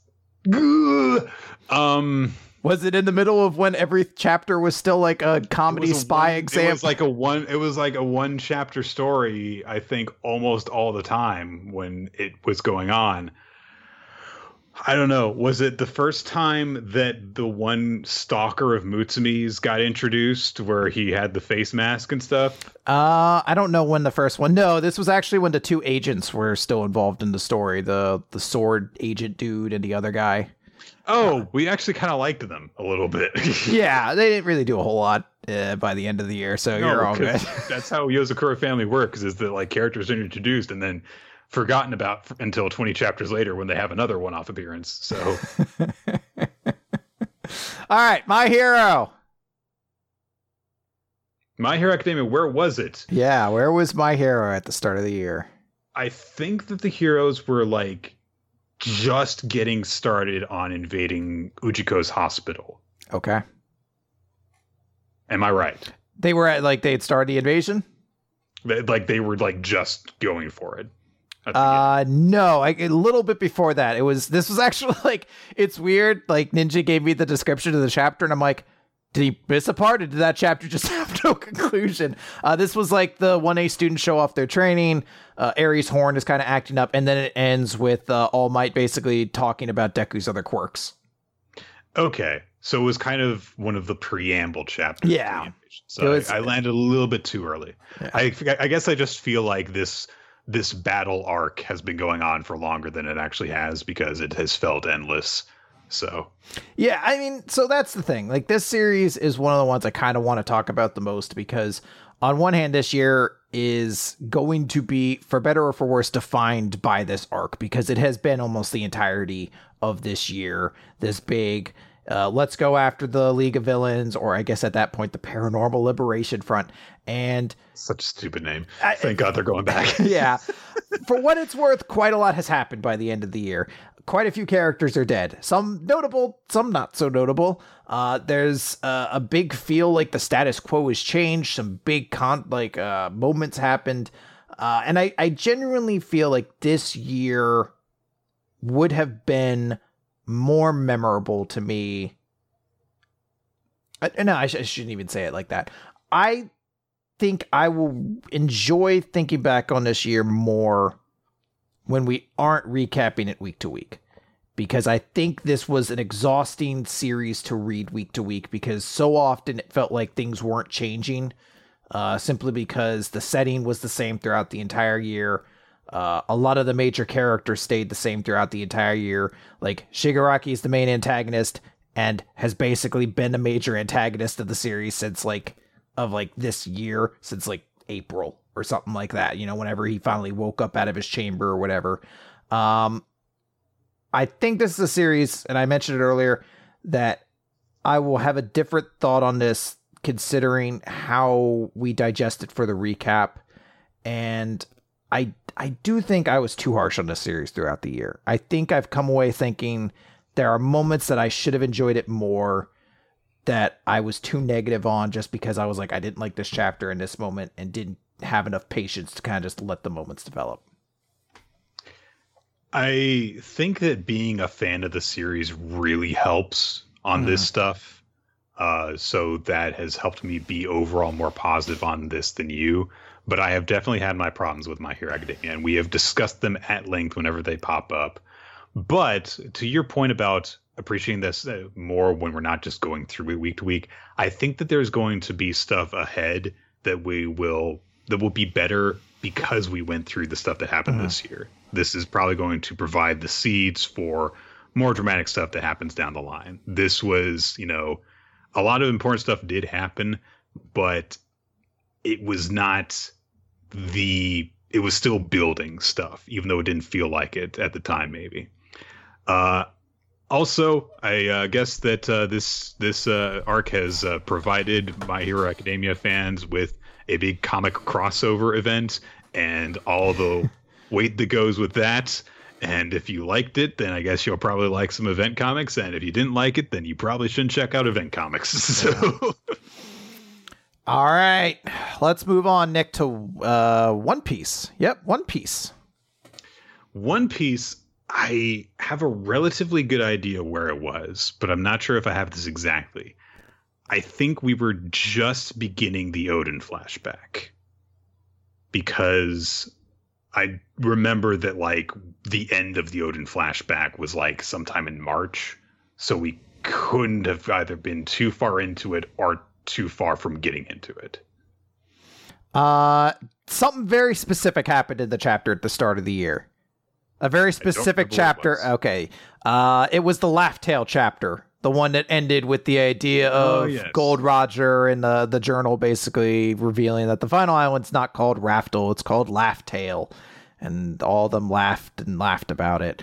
Oh, right. That flashback was actually very long, wasn't it? Yeah, it was a very, very long flashback. I remember at the time saying to myself, I was like, this is going to make it real easy for Nick at the start of next year because it was such a big One Piece chapter. Underestimated the length of the flashback. But I'll say it this time. Nick's definitely going to remember it because next year's going to start with chapter 1000 One Piece. So it shouldn't be too hard. But yeah, it's been some pretty cool stuff. I think One Piece was a very strong year at points. But at the same time, good God, it has been a gauntlet. People were observing when Chainsaw Man ended that like it started while the Wano arc was going on, and now that it's over in Jump, the Wano arc is still going. It's like that's just how long we've been here. Yeah. There's quite a few things where you're just like, good Lord, so much has happened, but at the same time, nothing has happened.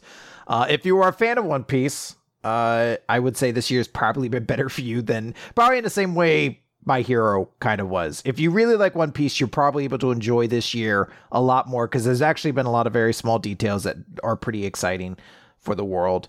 But One Piece is also a series that just feels unrelenting at times. I can't remember when the Oden arc ended, if we started a new act or not. I think we did because that was right around where it was right around there. I'd like to hope so because I'm like, I don't think we spent an entire year in one act, but we might have. So we will see. But I think generally One Piece had a very, very good year this year. The Oden flashback in particular, the end of it was I think exceptionally done. Samurai 8, Nick. Samurai 8. Oh, so I legit miss Samurai 8 being part of the podcast, because it was like always bad, but it was always a tolerable level of bad while also being hilariously incompetent, like in so many different ways. I am pretty damn sure that we were in the midst of God. No, that was okay. So I have to remind myself that the final part of Samurai 8 was very short. Yes. Because it was accelerating. It had to be accelerated towards its conclusion. So I know that we must have been on like the bounty hunter planet place. The one that involved the guy with the fake name. Super evil Ben, yes. Yes, Ben. And it was, we were wondering as it was clearly winding down if that guy was going to be made out as the final villain. And then when he wasn't, we were like, how much longer is this going to go? Oh, this fight lasted like 2 chapters. And I know that the final betrayal of all that happened this year, because that's made like what the fuck moments lists that people have put up. So Sanda, that was his name. My God. I am going to guess that we got the flashback to Sanda's past, where he found out how like his mom and dad had like killed each other because Ben manipulated them. Basically right around that point. Ben had his thing stopped. Send the Silent lets Sanda go, cut off Ben's head for transport, and the ship is moved and reveals the stupid winky face planet thing. That was the first chapter of the year. Yeah. All right, so I was a little bit late, I think. Yeah. So, look, you already said it. I miss Samurai 8. I wish it was still going. It's just such a joy. Yeah, it was just such a fucking stupid series, and I kind of love it. Great. All right, Spy Family, Nick. Was this the part where... Oh, I don't have any confidence in this, but was this the part where Anya like discovered the bomb? Well,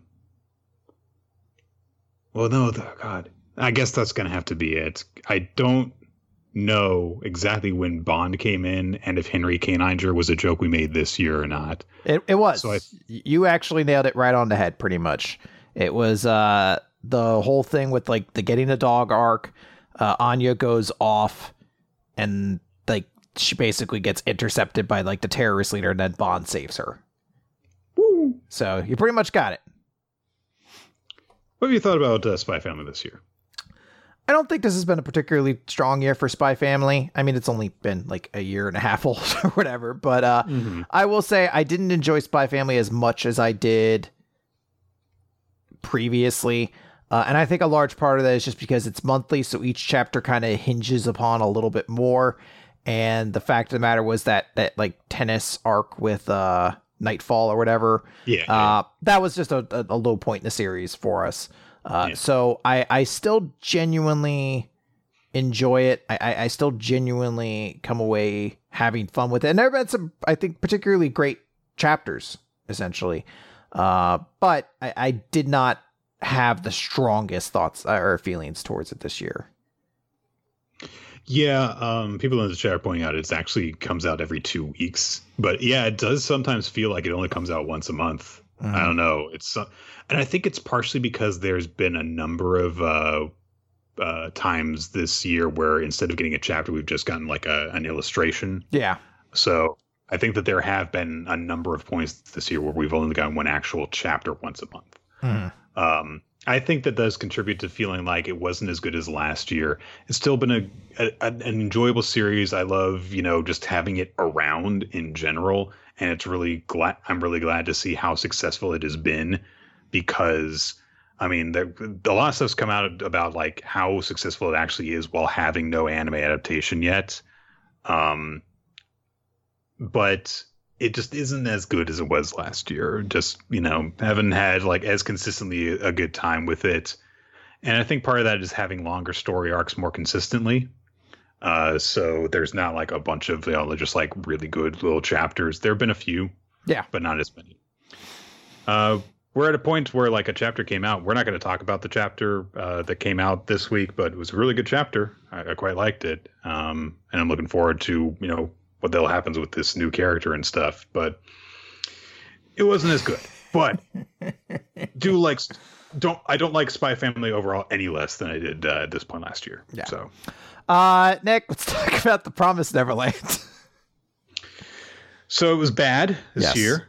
What point was its badness at the start of this year? At what point? Yeah. Was it? What was? I think we were already pretty fed up with it. Yeah, so. That's what I mean. Like, at what point in that blend of badness was it at that point at the start of the year? In the terms of the plot, I think it was like the end of the fight with Lagrov, the queen. Because I don't think the stuff with the other demon sect happened this year. I think that was actually last year. You're just a tad bit early. The queen was killed at the end of last year, and then the start of this year was basically Ratri taking over, and like kind of like taking over. What character he was. I do not know if there has been a series in Weekly Manga Recaps history that has turned my ability to enjoy it on so much of a dime as The Promised Neverland. Like, there's series that had kind of disappointing endings that I just like kind of go along with, but Promised Neverland, like, I've almost ejected it from my consciousness. Like, I every time one of these side chapters comes out, I'm like, I don't care. Every time somebody references it, I'm like, I don't care. People recommend it.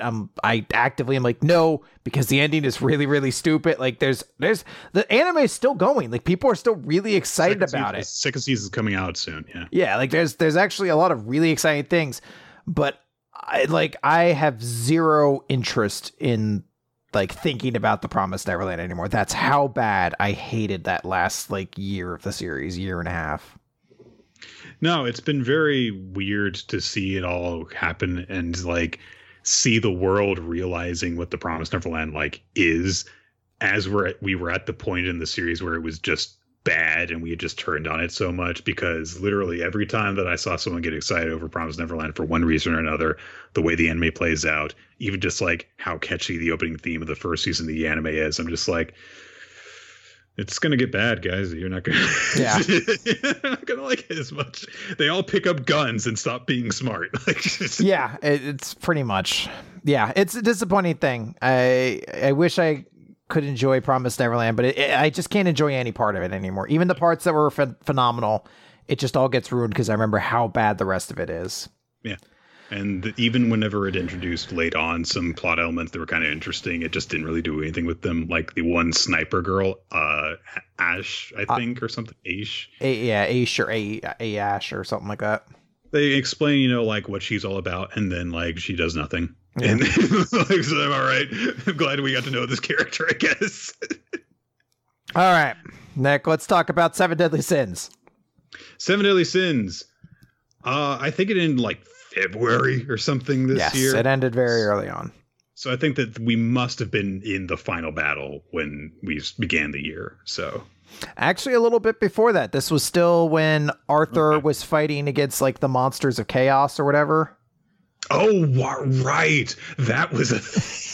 Although I can't remember if that happened before or after the final battle, actually. I think that was actually after the final battle. So that might have been afterwards, yeah. So it was a thing that happened. Because I was like, no, I think you're right. And I was like, there wasn't enough chapters on a weekly basis for there to be a whole long arc after that. So I think there was just like some weird, stupid... Yeah, there was like some weird, stupid, like 6-chapter detour after the like manga was very clearly done to be like... Because there was that moment after the final battle where it was like revealed like Arthur's here in Chaos, and we're like, is this going to be like a side series or something? Like, are we launching into a new plot arc? It's like, no, there's just one last little plot element we have to wrap up. Anyway, bye, Escanor. Yeah. So yeah, Seven Deadly Sins. it barely counts for this year, but you know, Really not really a great end of the year kind of a thing that was there. I guess the most important thing I could even say about the Seven Deadly Sins this year is it released a mobile game that was extremely stupidly popular and then fell off the face of the earth and now does like weird as fuck crossovers. I think there's supposed to be like a Stranger Things crossover, like a collab event. And I'm just like, what? All right. All right. Time Paradox Ghost Rider, Nick. Yeah. So this was one that I had very high hopes for. And then right around the time I think that I argued that we needed to, I think that we kind of just like came to the realization of like, all right, this is at the very least going to do something different. So we should keep on talking about it. And then about 3 or 4 chapters after that, it started to get really stupid. As it was like, oh, well, you have to, you know, keep writing this manga in order to make sure that Aino doesn't die. And I was like, yes. And I called it 100% accurately. Yes. I was like, this is either going to make it great or is going to be the most enjoyably stupid shit ever. And it was very enjoyably stupid. And it ended on an emotionless robot being the one behind it all, but it also cried and was clearly like deeply loved Aino and wanted to save her life, but it didn't have emotions, but it cried. Yeah. Oh man. It's such a fucking joy, but yeah, I'll miss it. I think it's the one I'm the most sad is gone of like the series we picked up and then ended this year. It was just a treasure. Mm-hmm. All right. We never learn, Nick. So what helps me with this is knowing that each of the girls' arcs was 9 chapters long. Mm-hmm. So you could do the math on this one. Do the math. So I think that it must have been when they were gearing up to take the final exam. Like, I think that they might have, it might have been right around the point where like Yuiga like falls down the stairs. That this year it began. Nick, you had the ability to count, and this is the one you are by far the furthest off. Really? It's the ski trip. They're done with exams by this point. Okay. We were like a couple chapters into the Yuruka arc at this point. That doesn't add up at all because there's 52 weeks in a year, and that was for you. Well, let's see, breaks. I guess it depends on where you start the Yuruka arc. Yeah, well, yeah. I mean, come on, Nick. It's only one of the routes. It's not canon. It just naturally transitioned exactly from where it was. That one was weird because that sequence of events is not just like the Ebony Mermaid Princess Shimmering, or whatever the hell it's called. There was something else that happened that kind of directly fed into that. It was like the exam, everything like that. And then basically after their exams, there's a chapter where Iruka officially confesses. And it feels like after that point is when the Iruka arc starts, but technically it did start before. I feel like there was a chapter that wasn't named the Ebony Shining Mermaid or whatever. There were only 45 chapters that we never learned this year. Hold on, 52. Hang on. So we're in... If there are 4 weeks, we never learned. Must have just had a week off at some point, at least. There must have been at least one issue jump where there was just no we never learn.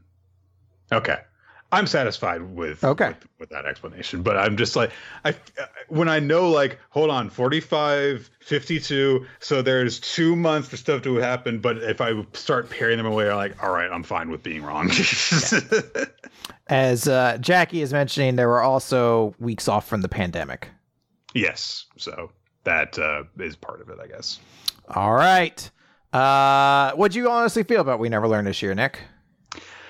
So considering that it was all just the endings, primarily I was kind of I still feel disappointment that this Tsutsui Sensei didn't just like decide on an ending for the series and then just make that the ending. I understand this whole like visual novel element. It's like if all the different sects of the fandom have a different favorite girl, then you want to sell them all a different volume, basically. And I understand that. but it makes it overall a less interesting narrative to read through if you're not approaching it from that perspective, which did not seem to be the point for the other 3/4 of the series, which was disappointing to me. If I look at things purely from the perspective of the manga we just got this year, it's still mostly positive. And looking at the statistics that were brought up to us, I think that like We Never Learn was like one of my favorite series this year, purely in terms of like which chapters I liked each week. And that makes sense when you consider like, okay, we had a very good Asumi plot arc. We had a very good Iruka one. Fumino's was pretty good. The other two, whatever. They were there. So I still mostly feel positive about, the stuff that we got. But because the Kirisu stuff and the Ogata stuff were not good in general, that makes me feel like this whole experiment was not really worth it and does not make me any less salty about the inability to decide on an ending and just do it. So... yeah, I think this is going to be a year where I'm going to have complex thoughts on We Never Learn. We Never Learn had some phenomenally great high points. There's certain chapters in here that I'd be like, these might be the best chapters of the year of any series. Like they were just phenomenal. But there's always going to be kind of this baggage that goes along with it. You're like, even if you ignore the fact that there were other arcs that weren't great, and even if you ignore the fact that there's one that was really problematic, it's just the fact that there was this weird non-committal energy to it that is on one hand very ambitious, but on the one hand just feels so against the idea of it. Just didn't feel right, I guess. It's going to be a complicated one to really process my thoughts on. It felt like having all 5 of the endings individually devalues each of them because it's just like, hey, there's one where, this girl hooks up with Yuiga, and it's like it treats them as like, it makes you more acknowledge the fact that they're fictional characters. So, yeah. All right. World Trigger, Nick. World Trigger!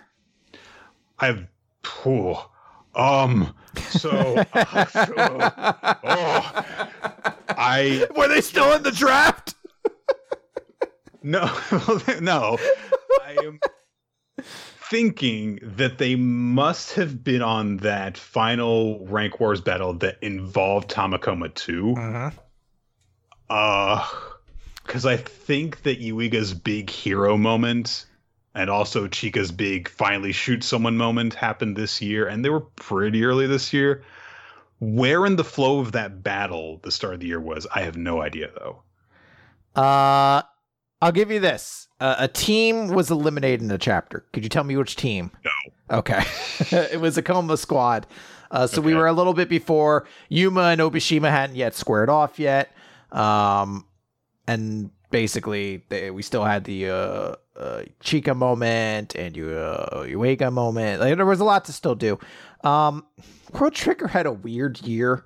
And I guess it's just this is just the nature of World Trigger now, where because of Ashiharu's health, chapters are somewhat kind of like a crapshoot as to whether or not they're going to come out, whether or not we're going to get 1 or 2. Sorry, Osamu, not Yuiga. In my mind, they're the same character. The same character.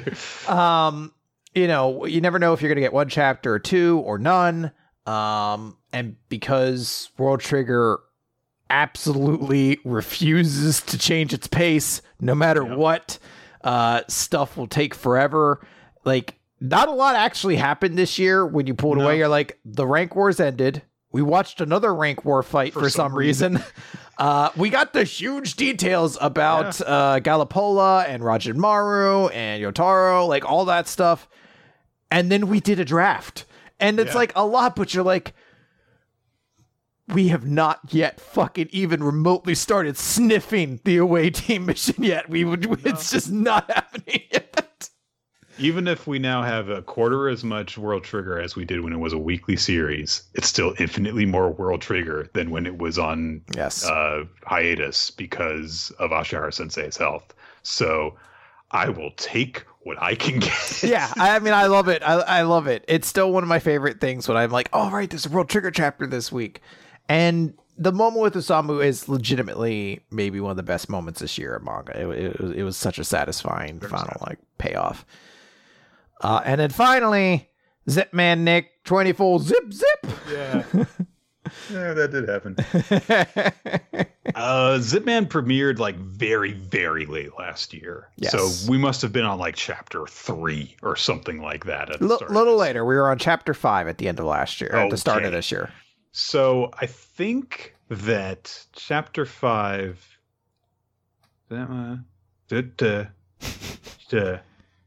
I believe that is the one where like his friend's been like kidnapped and the school like gets transformed into a tower that he's got to climb up through.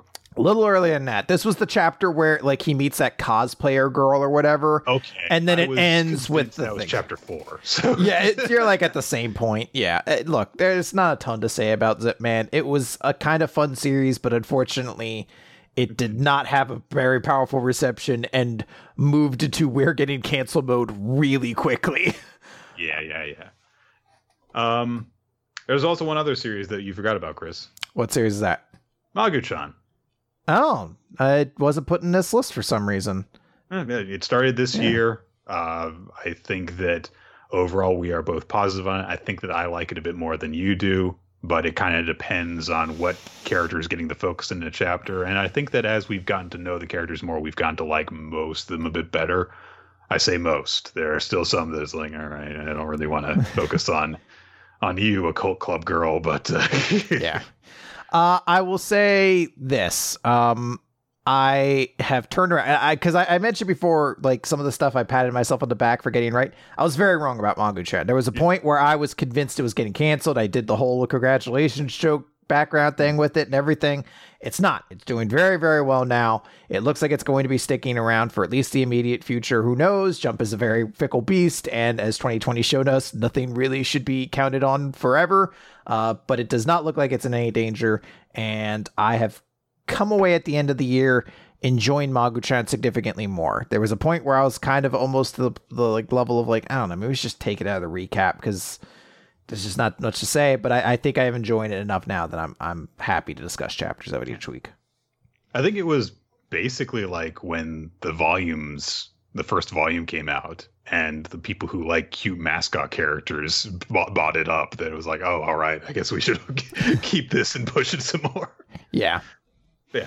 Glad to have it in there, especially because it kind of changes up the stuff that we get to talk about each week.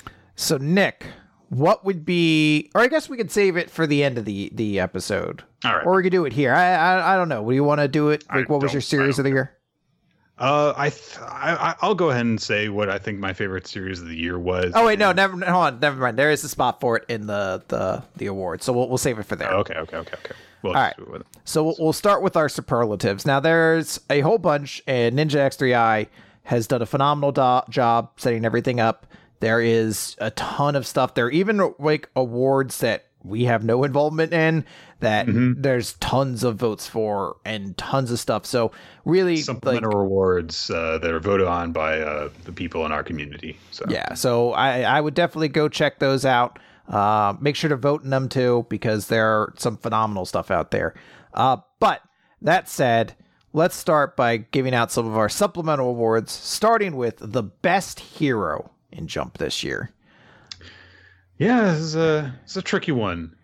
I think that the one that's kind of paired with this one was a lot easier for me to decide on. And I don't know. I'm not very confident in anyone that it could be, honestly. So why don't you go first? So a bunch of the names that are out there: Mash from Mashal, Odin from One Piece, Osama World Trigger, Denji from Chainsaw Man, Aki from Chainsaw Man, Magu from Magu-chan are all out there. I think the one that strikes out to me, Matsuri from Akashi Triangle, the one that sticks out to me over the course of the year would probably be Mash from Mashal. I think Mash has just been such a fun lead to follow, and a couple moments where he really shows off his hero qualifications have stood out. You know, those moments where he'll kick a bad guy and it's so satisfying. I think have been great. Like if I was to say who's my favorite face this year, it'd probably have been Mash.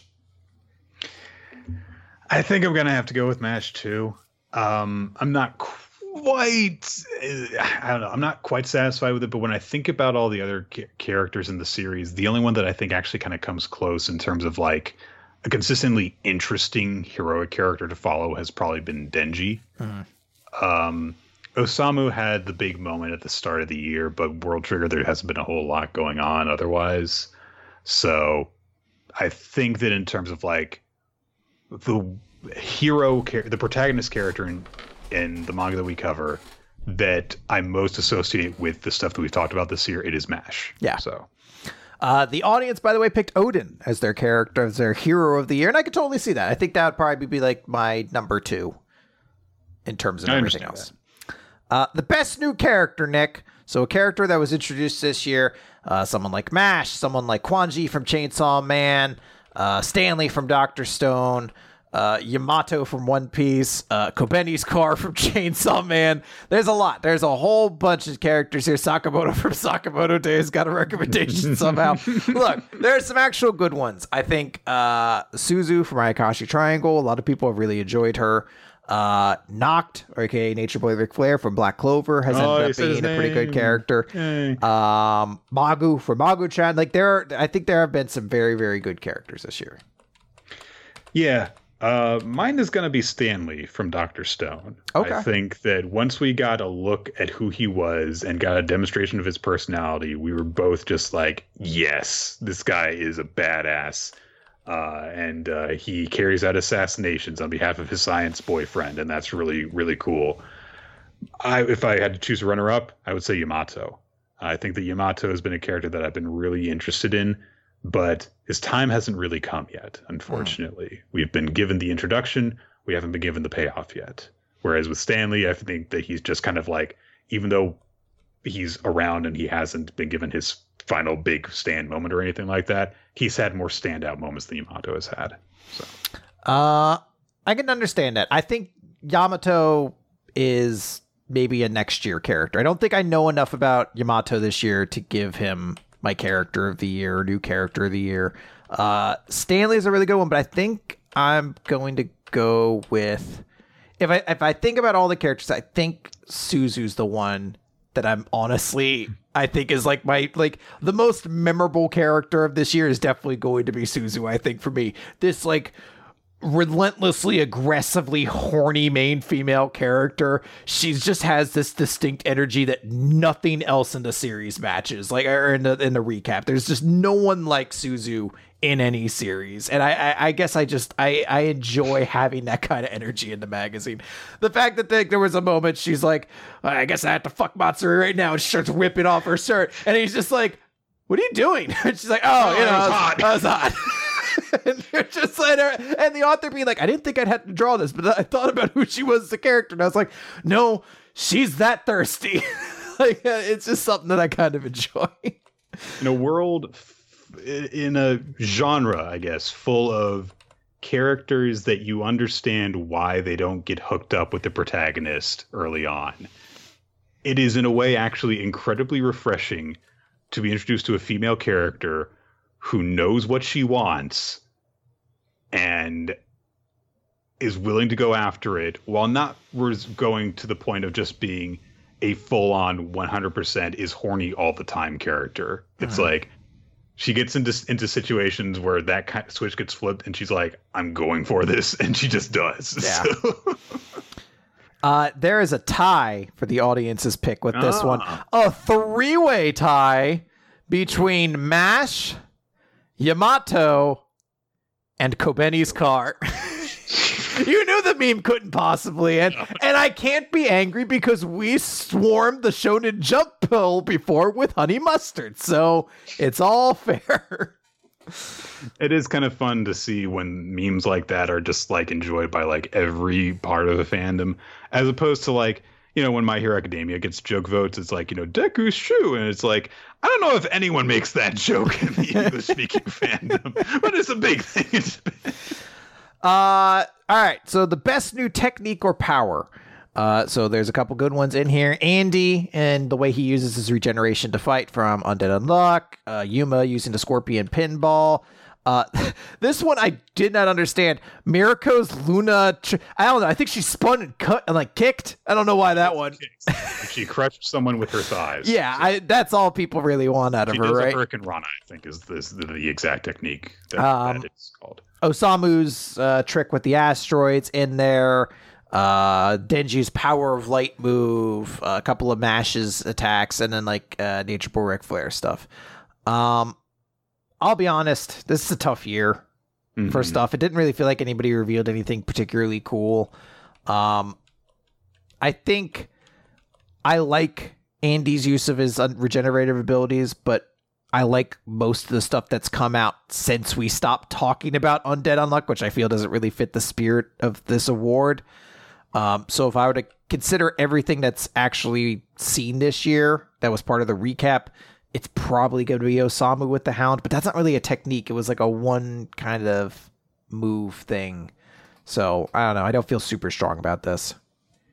I am actually going to go with Osamu's Disguise in the Hound as the asteroid. In terms of like a memory that I have with a specific like combat technique, that counts as a technique. Yeah. Even if it is a moment of deception, that counts in my mind. So. The audience, by the way, picked Denji's Chainsaw Man Power of Light, where he just set himself on fire with gasoline. I feel less strongly about that being a technique, but I guess he did have an attack cry for it. So. Yeah, he did name it, so, you know. This is the power of light! All right, so let's talk the best speech, Nick. There are tons, and we cannot name them all. But we've all had access to this, so we've all had the ability to look it over. There are just a ton of speeches. So did you have any that stuck out to you as your favorite? I really liked I liked when Makima explains what she did to Denji, manipulating him, giving him a purpose and wanting him to have more than just the simplest things in order to tear him back down. I liked Kaido's big speech about how much he actually kind of respected Odin, but you are not worthy. You can't even make the old scar throb, or you can't even pierce the old scar, rather. But my favorite was one that we got very early on in the year, which was the handler Sylvia's speech in Spy Family, where she is talking down to these like college students who've tried to commit terrorism. And she says, hey, have you ever killed anyone before? Have you ever been killed before? Have you ever had a limb torn off by an artillery shell? Have you ever heard the sound of bones shattering? Have you ever smelled the reek of rotting flesh? Have you ever found the crushed bodies of your parents and siblings in a pile of rubble that used to be your home? Ever discovered a blown off piece of your lover stuck to a wall? Ever been so hungry you tried to eat tree bark? Ever stewed human flesh in a pot? Ever convinced yourself your enemy was subhuman so you could slaughter them like animals? Ever been so haunted by shame and regret afterwards that you cried till you puked? Ever had friends who did the same and took their own lives? Did you learn nothing about war at your university? It's a very powerful speech, and something that I think is one of those things that you can like take out of the context of what's happening in the manga, and it's still just as powerful. So. That's also what the audience picked as their favorite. I'm going to go with one of the ones you mentioned, though. I really, really liked Kaido's speech to the Yakizaki 9 of just him being like starting with this thing. I saw Odin in you. I could have let you kill me, but then I remembered that with you people are not Odin. We will never see the like of him again. The specific line, it is too shallow, has so much weight. Like that, I think, is the moment that has cemented Kaido in my mind. That was the moment he got up and he just fucking cuts off Okiku's arm, and you're like, holy shit, this is fucking real now. It was such a great moment for him. I love it. Like, just even thinking about it gets me excited. And then he destroys all of them. Yeah, and he just fucking demol. And it's not, he just fucking crushes them. Enough of this. All right, Nick. So let's maybe my favorite award of the whole year. It's a great award. Yeah. The best, biggest what the fuck moment of the year. So we're gonna actually go through all of these because there's so many, and I think we'll always know where the moment happens because it's usually the one we start laughing at the most. Yeah. But the entire trying to get all the way to the front here. So we'll start with the pointless reveal of the winking face in Samurai 8, where the planet over the course of 3 pages reveals it's a big stupid winking face. It's a very literal what the fuck moment because you're just like, what the fuck? What the fuck's the point of this? Who cares that the planet's got like a winking face when you view it from this particular angle? There was also a moment in Samurai 8 where after ranting Samurai 8 nominations on here, yes. After ranting how gullible Sanda and his parents are, Ben immediately trusts him and is immediately betrayed by Sanda again after having Sanda already have betrayed him twice. That's kind of cheating. You worded that in a funny way. Another Samurai 8 one. Hachimaru's Eternal Space having a literal downward progress bar and stats menu. Another Samurai 8 one when Fudumio shows up inside Daruma's simulation program to deliver another huge lore dump. Finally, we get something that is not that, and as the Promised Neverland, where Rattree escapes his bonds and runs screaming into the facility. It's like he's tied up and held at gunpoint, and he just runs away and is free. Just screaming the whole time, so he couldn't have been less subtle about it. It's the visual for that one that makes me laugh so hard. His stupid face. Yeah. And then afterwards, he's like, "I'll just stab her." Shiki responding in a response to a flashback that he pulled in Dragon Show's memories with this gravity power. Which is a thing he just does occasionally now. So it's one of those ones that when you say it out loud, you recognize how dumb it is. And oh man, it's a really good one. The U.S. president makes a contract with the Gun Devil to go after Makima, causing a massacre. That was from Chainsaw Man. Kind of what the fuck? That's a what the fuck. Yeah, still what the fuck, but yeah. The entire final battle with the Hyobi, including the random motorcycle entrance from Bone Collection. It's a good one. Mariah the robot explains everything to Teppei and justifies all the plot holes and cries despite having no emotions with Time Paradox. Kurama, like it's the new mode to nuclear fusion. That's not mine, but that is probably like just on its face the funniest. Never mind. Momoshiki comes out of nowhere and stabs Sasuke in the eye with a kunai. And then finally, after many dramatic developments, Chainsaw Man, Denji goes for a burger, and Kobeni is there. My actual what the fuck moment of the year is did not make the cut on this list, which is the reveal. Wait, was this year or was it last year? Either way, it might win every year for me. Was it the video game part? No, that was last year. That was the point we read through it in the list and we couldn't stop laughing. We were like, yeah, that's it. We didn't even finish the list. I don't think we stopped there. We're like, it has to be because it doesn't sound dumb until you say it with your voice and then it gets funnier and funnier. All right, fine. If that was last year, then okay, I guess I'll pick something else. Even though it's not the one we laughed the most at, what I think of like the biggest, in the same spirit of that moment, the one that'll stand out to me is the Mirai the Robot chapter, because it's just, it's so funny to think about it, of this series that was going so far off the deep end, and then it had this robot god sit there and just start explaining everything, and just Teppei being like, why didn't you do this? He's like, I tried, it didn't work, she always dies, I don't know what you want from me. You solve it! Thing. Someone like, well, what happens if you just tell her to stop drawing manga? She still dies, I don't know. Listen, I thought about this. Definitely. Shut up. I tried. You can make that yours. Mine is going to be much less out of nowhere, but still just like it's just such a stupid character interaction moment. But it's gonna be Samurai 8 again. But it's the moment where Ben explains that he betrays Sanda's parents. And then is like, anyway, here's a sword. Kill your best friends. And then he's shocked when he gets his head cut off. Oh, God. I'll be, that's a good one. The other big one I thought of is Rachi, because it makes me laugh so hard to think of it. I did accidentally skip it. The audience, by the way, agreed with you about the best speech. Or maybe I did mention, I don't remember. But their biggest what the fuck moment is the Kobeni burger chapter in Chainsaw Man. Which makes sense because when we had Tekken on, I believe he literally said, I don't know what the fuck is happening after reading this chapter. So it is, in that way, a very literal biggest what the fuck. So then we have the best 2-page spread. Yeah. And there are a lot of them in here. A lot of Chainsaw Man ones, because there were some really cool visuals that happened in Chainsaw Man this year. Yes. And this does include cover pages and things like that. So, you know, there's those things. Nick, do you have a particular favorite? Oh, I don't know.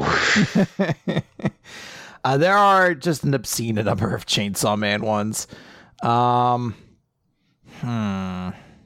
don't know. I'm also kind of at a point where I don't know which one I enjoyed the most. I don't know why the fuck the 4 shining stars from fucking Fairy Tail or Eden Zero made it in this list. I don't know. Fucking weird. I don't think that anything got eliminated from this. It was just I think I was told to at some point, and I was just like, I'll get to that later. It's kind of funnier that I didn't do it, right?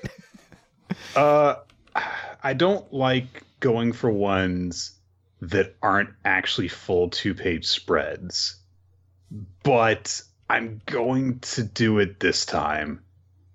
And that's going to be when we're in the Born to Boil chapter, and Odin has all of the Akazaya 9 held up on a plank while he takes all of the boiling. Yeah, I mean, it probably is that one. In terms of at least, like, the weight of that moment, I mean, quite literally, you do feel it, where he carries everyone on him, and everyone's just saying, what are you doing? I mean, I think I'm going to agree. I think that's my favorite as well. It was either that or one of the Mashal ones, but that one's really great.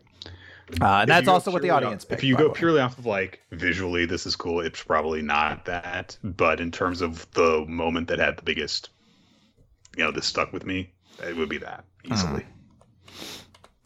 All right. So now we have Best Twist. And there are quite a few for this one. Why Man being on the move from Dr. Stone. That Orochi doesn't want to rule Rano. He just wants to basically punish everybody because he was part of a clan that was persecuted there. Denjiro being Kyoshiro and the whole deal with that. Kanjuro being a traitor from One Piece. The actual real identity of Santa Claus. Chainsaw Man. There's a lot. There are some that we're not. There's a lot on here. I can't mention them all. The Gun Devil already having been defeated. Kaido taking over Wano so he can turn into Onigashima, and he just fucking murders Orochi to do it. There's a lot of really good ones on here. Did you have a favorite in the list? I think that the one that was the most surprising would have probably been one of the One Piece ones for me. But in terms of, like, the way that it just made sense, I'm going to go with the one where Makima has helped Denji this whole time just so she can break him, because she couldn't just take control of him because of the contra with Pochita.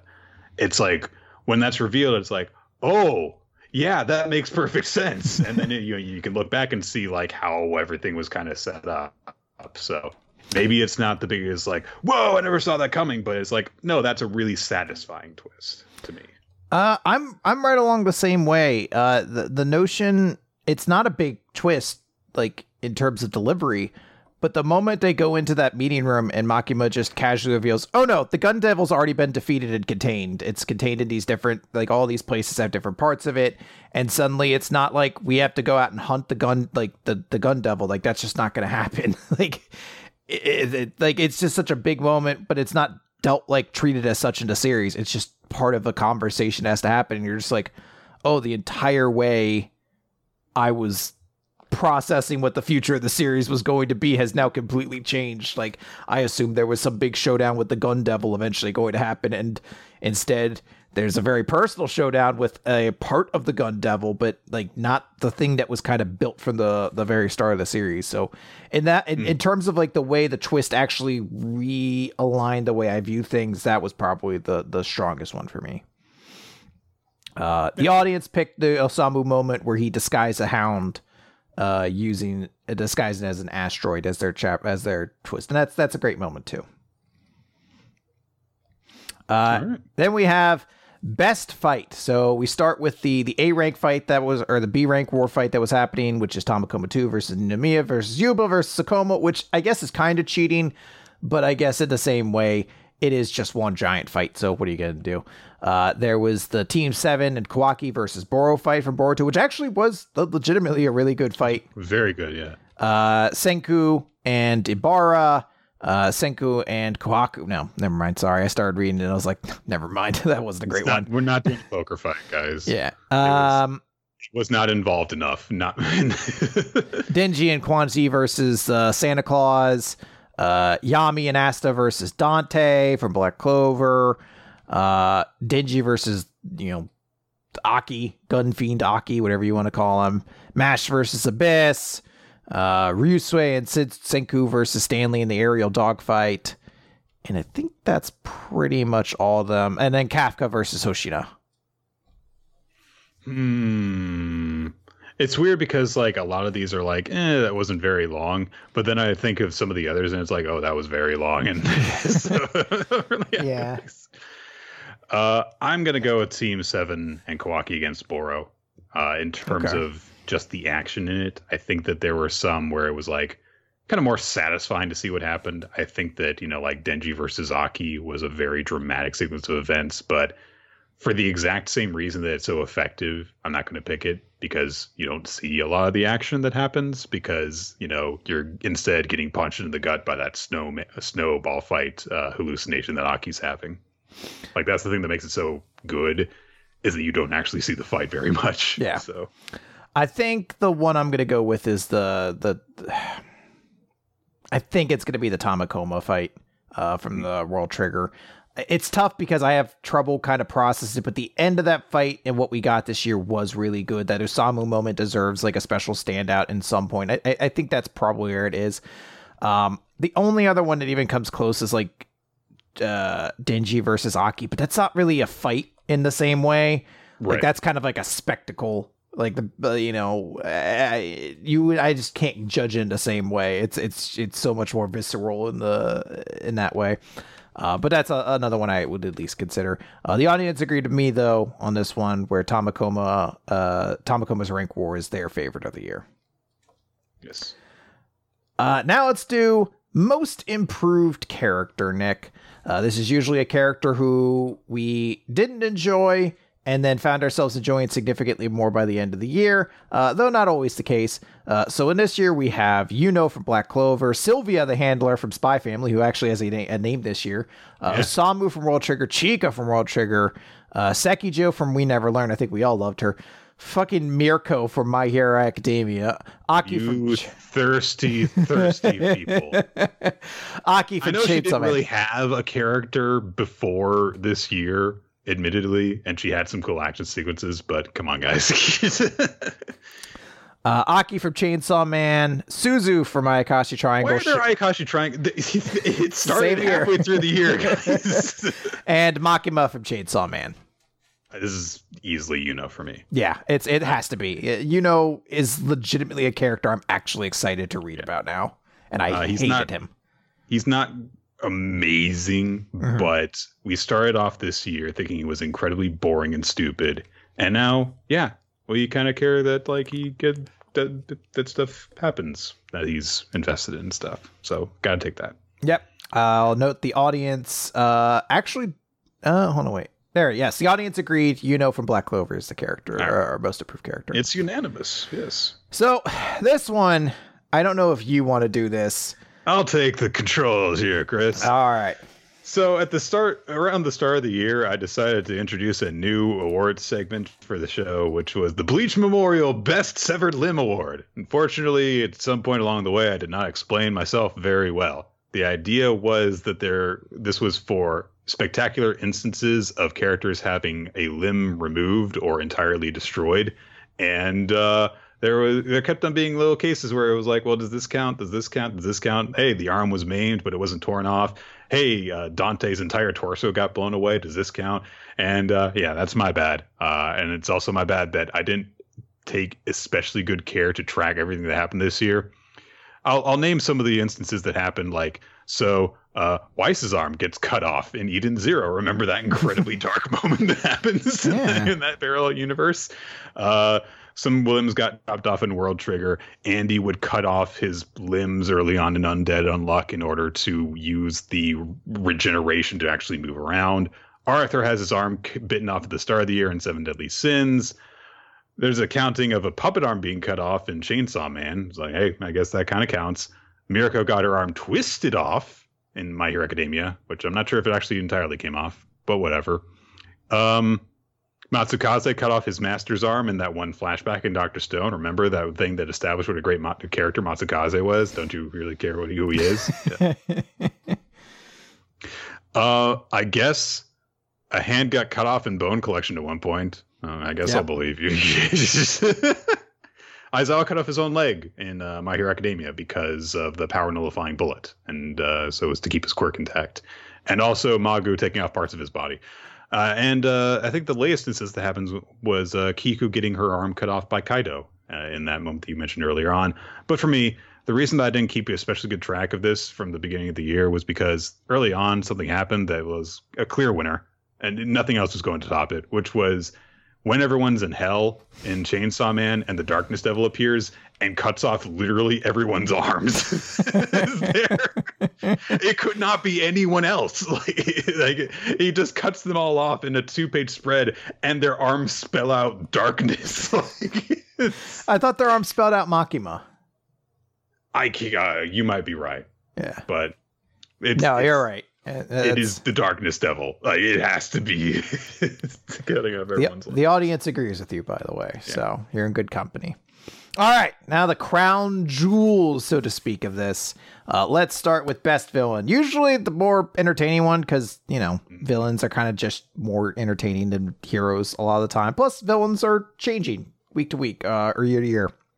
So for this, we have Ibarra, Zeno from Dr. Stone, Orochi from One Piece, Zeno from Black Clover, Dr. Zeno also from, okay, that's why I got confused. Their names are basically the same. Is it Xenon? Isn't that supposed to be the difference? One of them Xenon?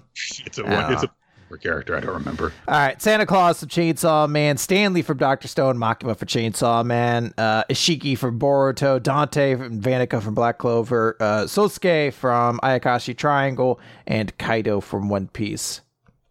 I think you could definitely make an argument for Kaido. I think that he was very imposing and cool. Orochi had the really cool, like, I just hate everyone thing, but then, Kaido cut his head off, so he became irrelevant. But it was Makima's year. It was the year where she was just like, yeah, I'm the villain. Duh, obviously. And Chainsaw Man wasn't perfect all along the way. And I think that even Makima occasionally kind of didn't look so good, when she had the multiple moments of, oh, I guess we're just screwed. We can't beat the Chainsaw Man. Damn. That was like, she gave that exact reaction like twice. But the good outweighed the bad, I think, for her character in particular. Begrudgingly, I'm giving it to Makima. Solely because, and it's weird, because like as I'm thinking through it, I'm like, I think there was more bad in my mind than necessarily good when it comes to Makima. Like a lot of the moments people tend to enjoy more. I just don't have the same feelings towards. And I wanted to, for a moment, give it to Kaido. There was even a moment I was like, maybe Ishiki for Boruto. But I was like, that feels like it's going to be a meme going forward. So I had to think, and I will say this. The moment with Makima and Denji in her apartment where power is at the door and Denji is walking to it is so effectively disturbing and uncomfortable that it's enough for me to be like, okay, I don't think anybody else was better than her this year. Yeah. just that whole sequence where she just breaks him. It's like, yeah. So. And the audience agrees. Makima is their character of the year, or villain of the year, I should say. Which leads us just one, which is best series of the year. We already kind of went through the options that are available, so we don't need to go through those again. Nick, what was your series of the year? There were so many good series this year. I will note the audience. I'll make their pick first. They picked Chainsaw Man as their series of the year. That's yeah. I mean, that's not all that surprising. There was a lot of good stuff in Chainsaw Man, but this is going to be a weird one because usually when we go through stuff, if something has started like midway through the year, I don't like leaning towards that one because I'm like, oh well, maybe it'll just be good next year. And also considering that Chainsaw Man has, as we know it, is now done, it'll probably continue. It sort of feels like I should pick that one because it ended and had a relatively strong year overall. But the last several months were kind of a mixed bag. And there was one series that was insanely consistently good this year. And that is Kaiju number 8. And that is my best series of this year. It was an incredibly joyful thing to have that series be introduced to us and to read through it and for it to be as good as it was basically every single week. So yeah, I can absolutely understand that. So I mentioned a while ago in the Discord that Mashle, Magic, and Muscles is the series I enjoy the most every week. It's been so fun. Every chapter makes me just genuinely feel better. It's been there to help lift me up when I'm having like bad days and I'm having like issues and I need something to like make me feel better. It's there. But We Never Learn was consistently like the highs of We Never Learn fucking stomp the fucking tits off of anything else in the magazine this year. Anything else fucking destroys it. The Asumi arc is so fucking good, I'm embarrassed. The Iruka arc has such a fucking phenomenal conclusion. It's better than anything else. But then I looked it up, and it turns out Mashle actually was running the entire year, so it actually does go to Mashle. I thought Mashle came out in like June, and I was like, I had a moment where like I had this whole thing. I was gonna be like, fucking We Never Learned was when Mashle was still crawling in diapers. We Never Learned was fucking kicking tits and taking and then I was like, oh wait, it came out in January. Yeah. All right, I guess it's Mashle. You basically just did the whole thing where it's like, oh my god, he's cashing in. Here it is. There's gonna be a new champion. Oh, but wait, the guy who cashed in is Baron Corbin, so he just gets rolled up. Help me! I'm a simp for Mashle. I think there were a lot of very good series this year. I can say it if it's not negative. I'm not insulting myself. This is a moment of pride I take. Look, I enjoyed a lot of series this year. I think quite a few were really, really good. One Piece is another one I'd consider. And I legitimately, I was actually thinking, I think it is We Never Learn, until I got to that point where I was just like, oh, right, Mashle actually came out at the start of the year. So my whole logic of like Mashle wasn't running the whole year. The same way like you kind of had reservations with Kaiju number 8. Kaiju number 8 was also one I was considering too. Oh, yeah. But I think at the end of the day, I think it has to be Mashle. It's just the series I enjoy the most, and I think consistently it's been the one I've had the most fun with. I think that is it for like the awards that we actually go through on the show. Yes. But I do appreciate that people have documented like their favorite like moments from us talking on the podcast and stuff, like talking about like when we had our multiple different jokes about Send the Silent from Samurai 8, and the Angel Devil complaining when he has to do things that he doesn't have hands, even when stuff that he doesn't need hands to do. It's like, oh man, I've had fun stuff doing this show. So yeah. Thanks, look, I think this year has been a very good year for manga and for our enjoyment of things. There's so many things that, like, as we just ended the year just being like, oh man, I fucking loved talking Bone Collection. I love talking fucking Eden Zero stupidity and talking all these sorts of just goofy bad moments and great moments too that we've just been able to enjoy. So I really do think that in maybe a weird silver lining to the fucking death scale that was this year otherwise, I think this was a very good year for manga. And I'm very happy about it. I think the future looks bright for a lot of the stuff we talk about. I agree. Yeah. It's going to be very interesting going forward because so much of the manga that's in Jump right now is so new. This is, I literally did, like, to make sure I wasn't like having illusions about how new all the manga in Jump are, I actually did something very, very dorky and like charted out like year to year how old all the series in Jump are.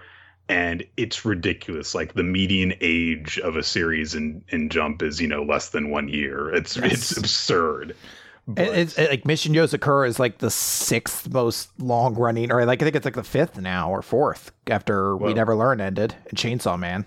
Yeah, the only ones that you can consider long running now, besides One Piece, are My Hero and Black Clover, and then it's like Dr. Stone, and then I think it's Yozakura Family. Yeah, I think that's basically it. It's crazy. So, but I mean, you can say that makes it like, oh, I mean, there's like nothing, there are so few things that are like established in Jump, but you know what? That also opens up like possibilities. It's like there's all these new things that you can just, follow from the beginning now. And I'm really excited to see where that goes in the future, especially because there was some stuff that came out this year that we have really enjoyed covering and just enjoyed reading. So, yeah, I think it's a very exciting time. And I think we're going to have some cool stuff planned for next year as well. You never know what's going to happen. So stay tuned for that. And with that, I guess that's the time for us to start heading off. You get on that old dusty trail. Again, a huge thanks, by the way, again to Ninja, who has spent the year basically categorizing all this. Forgot Mago-chan, so not perfect, but don't let his ego get too big. This completely took it upon himself task that he did, doing a favor for it. But Nick, he forgot one of the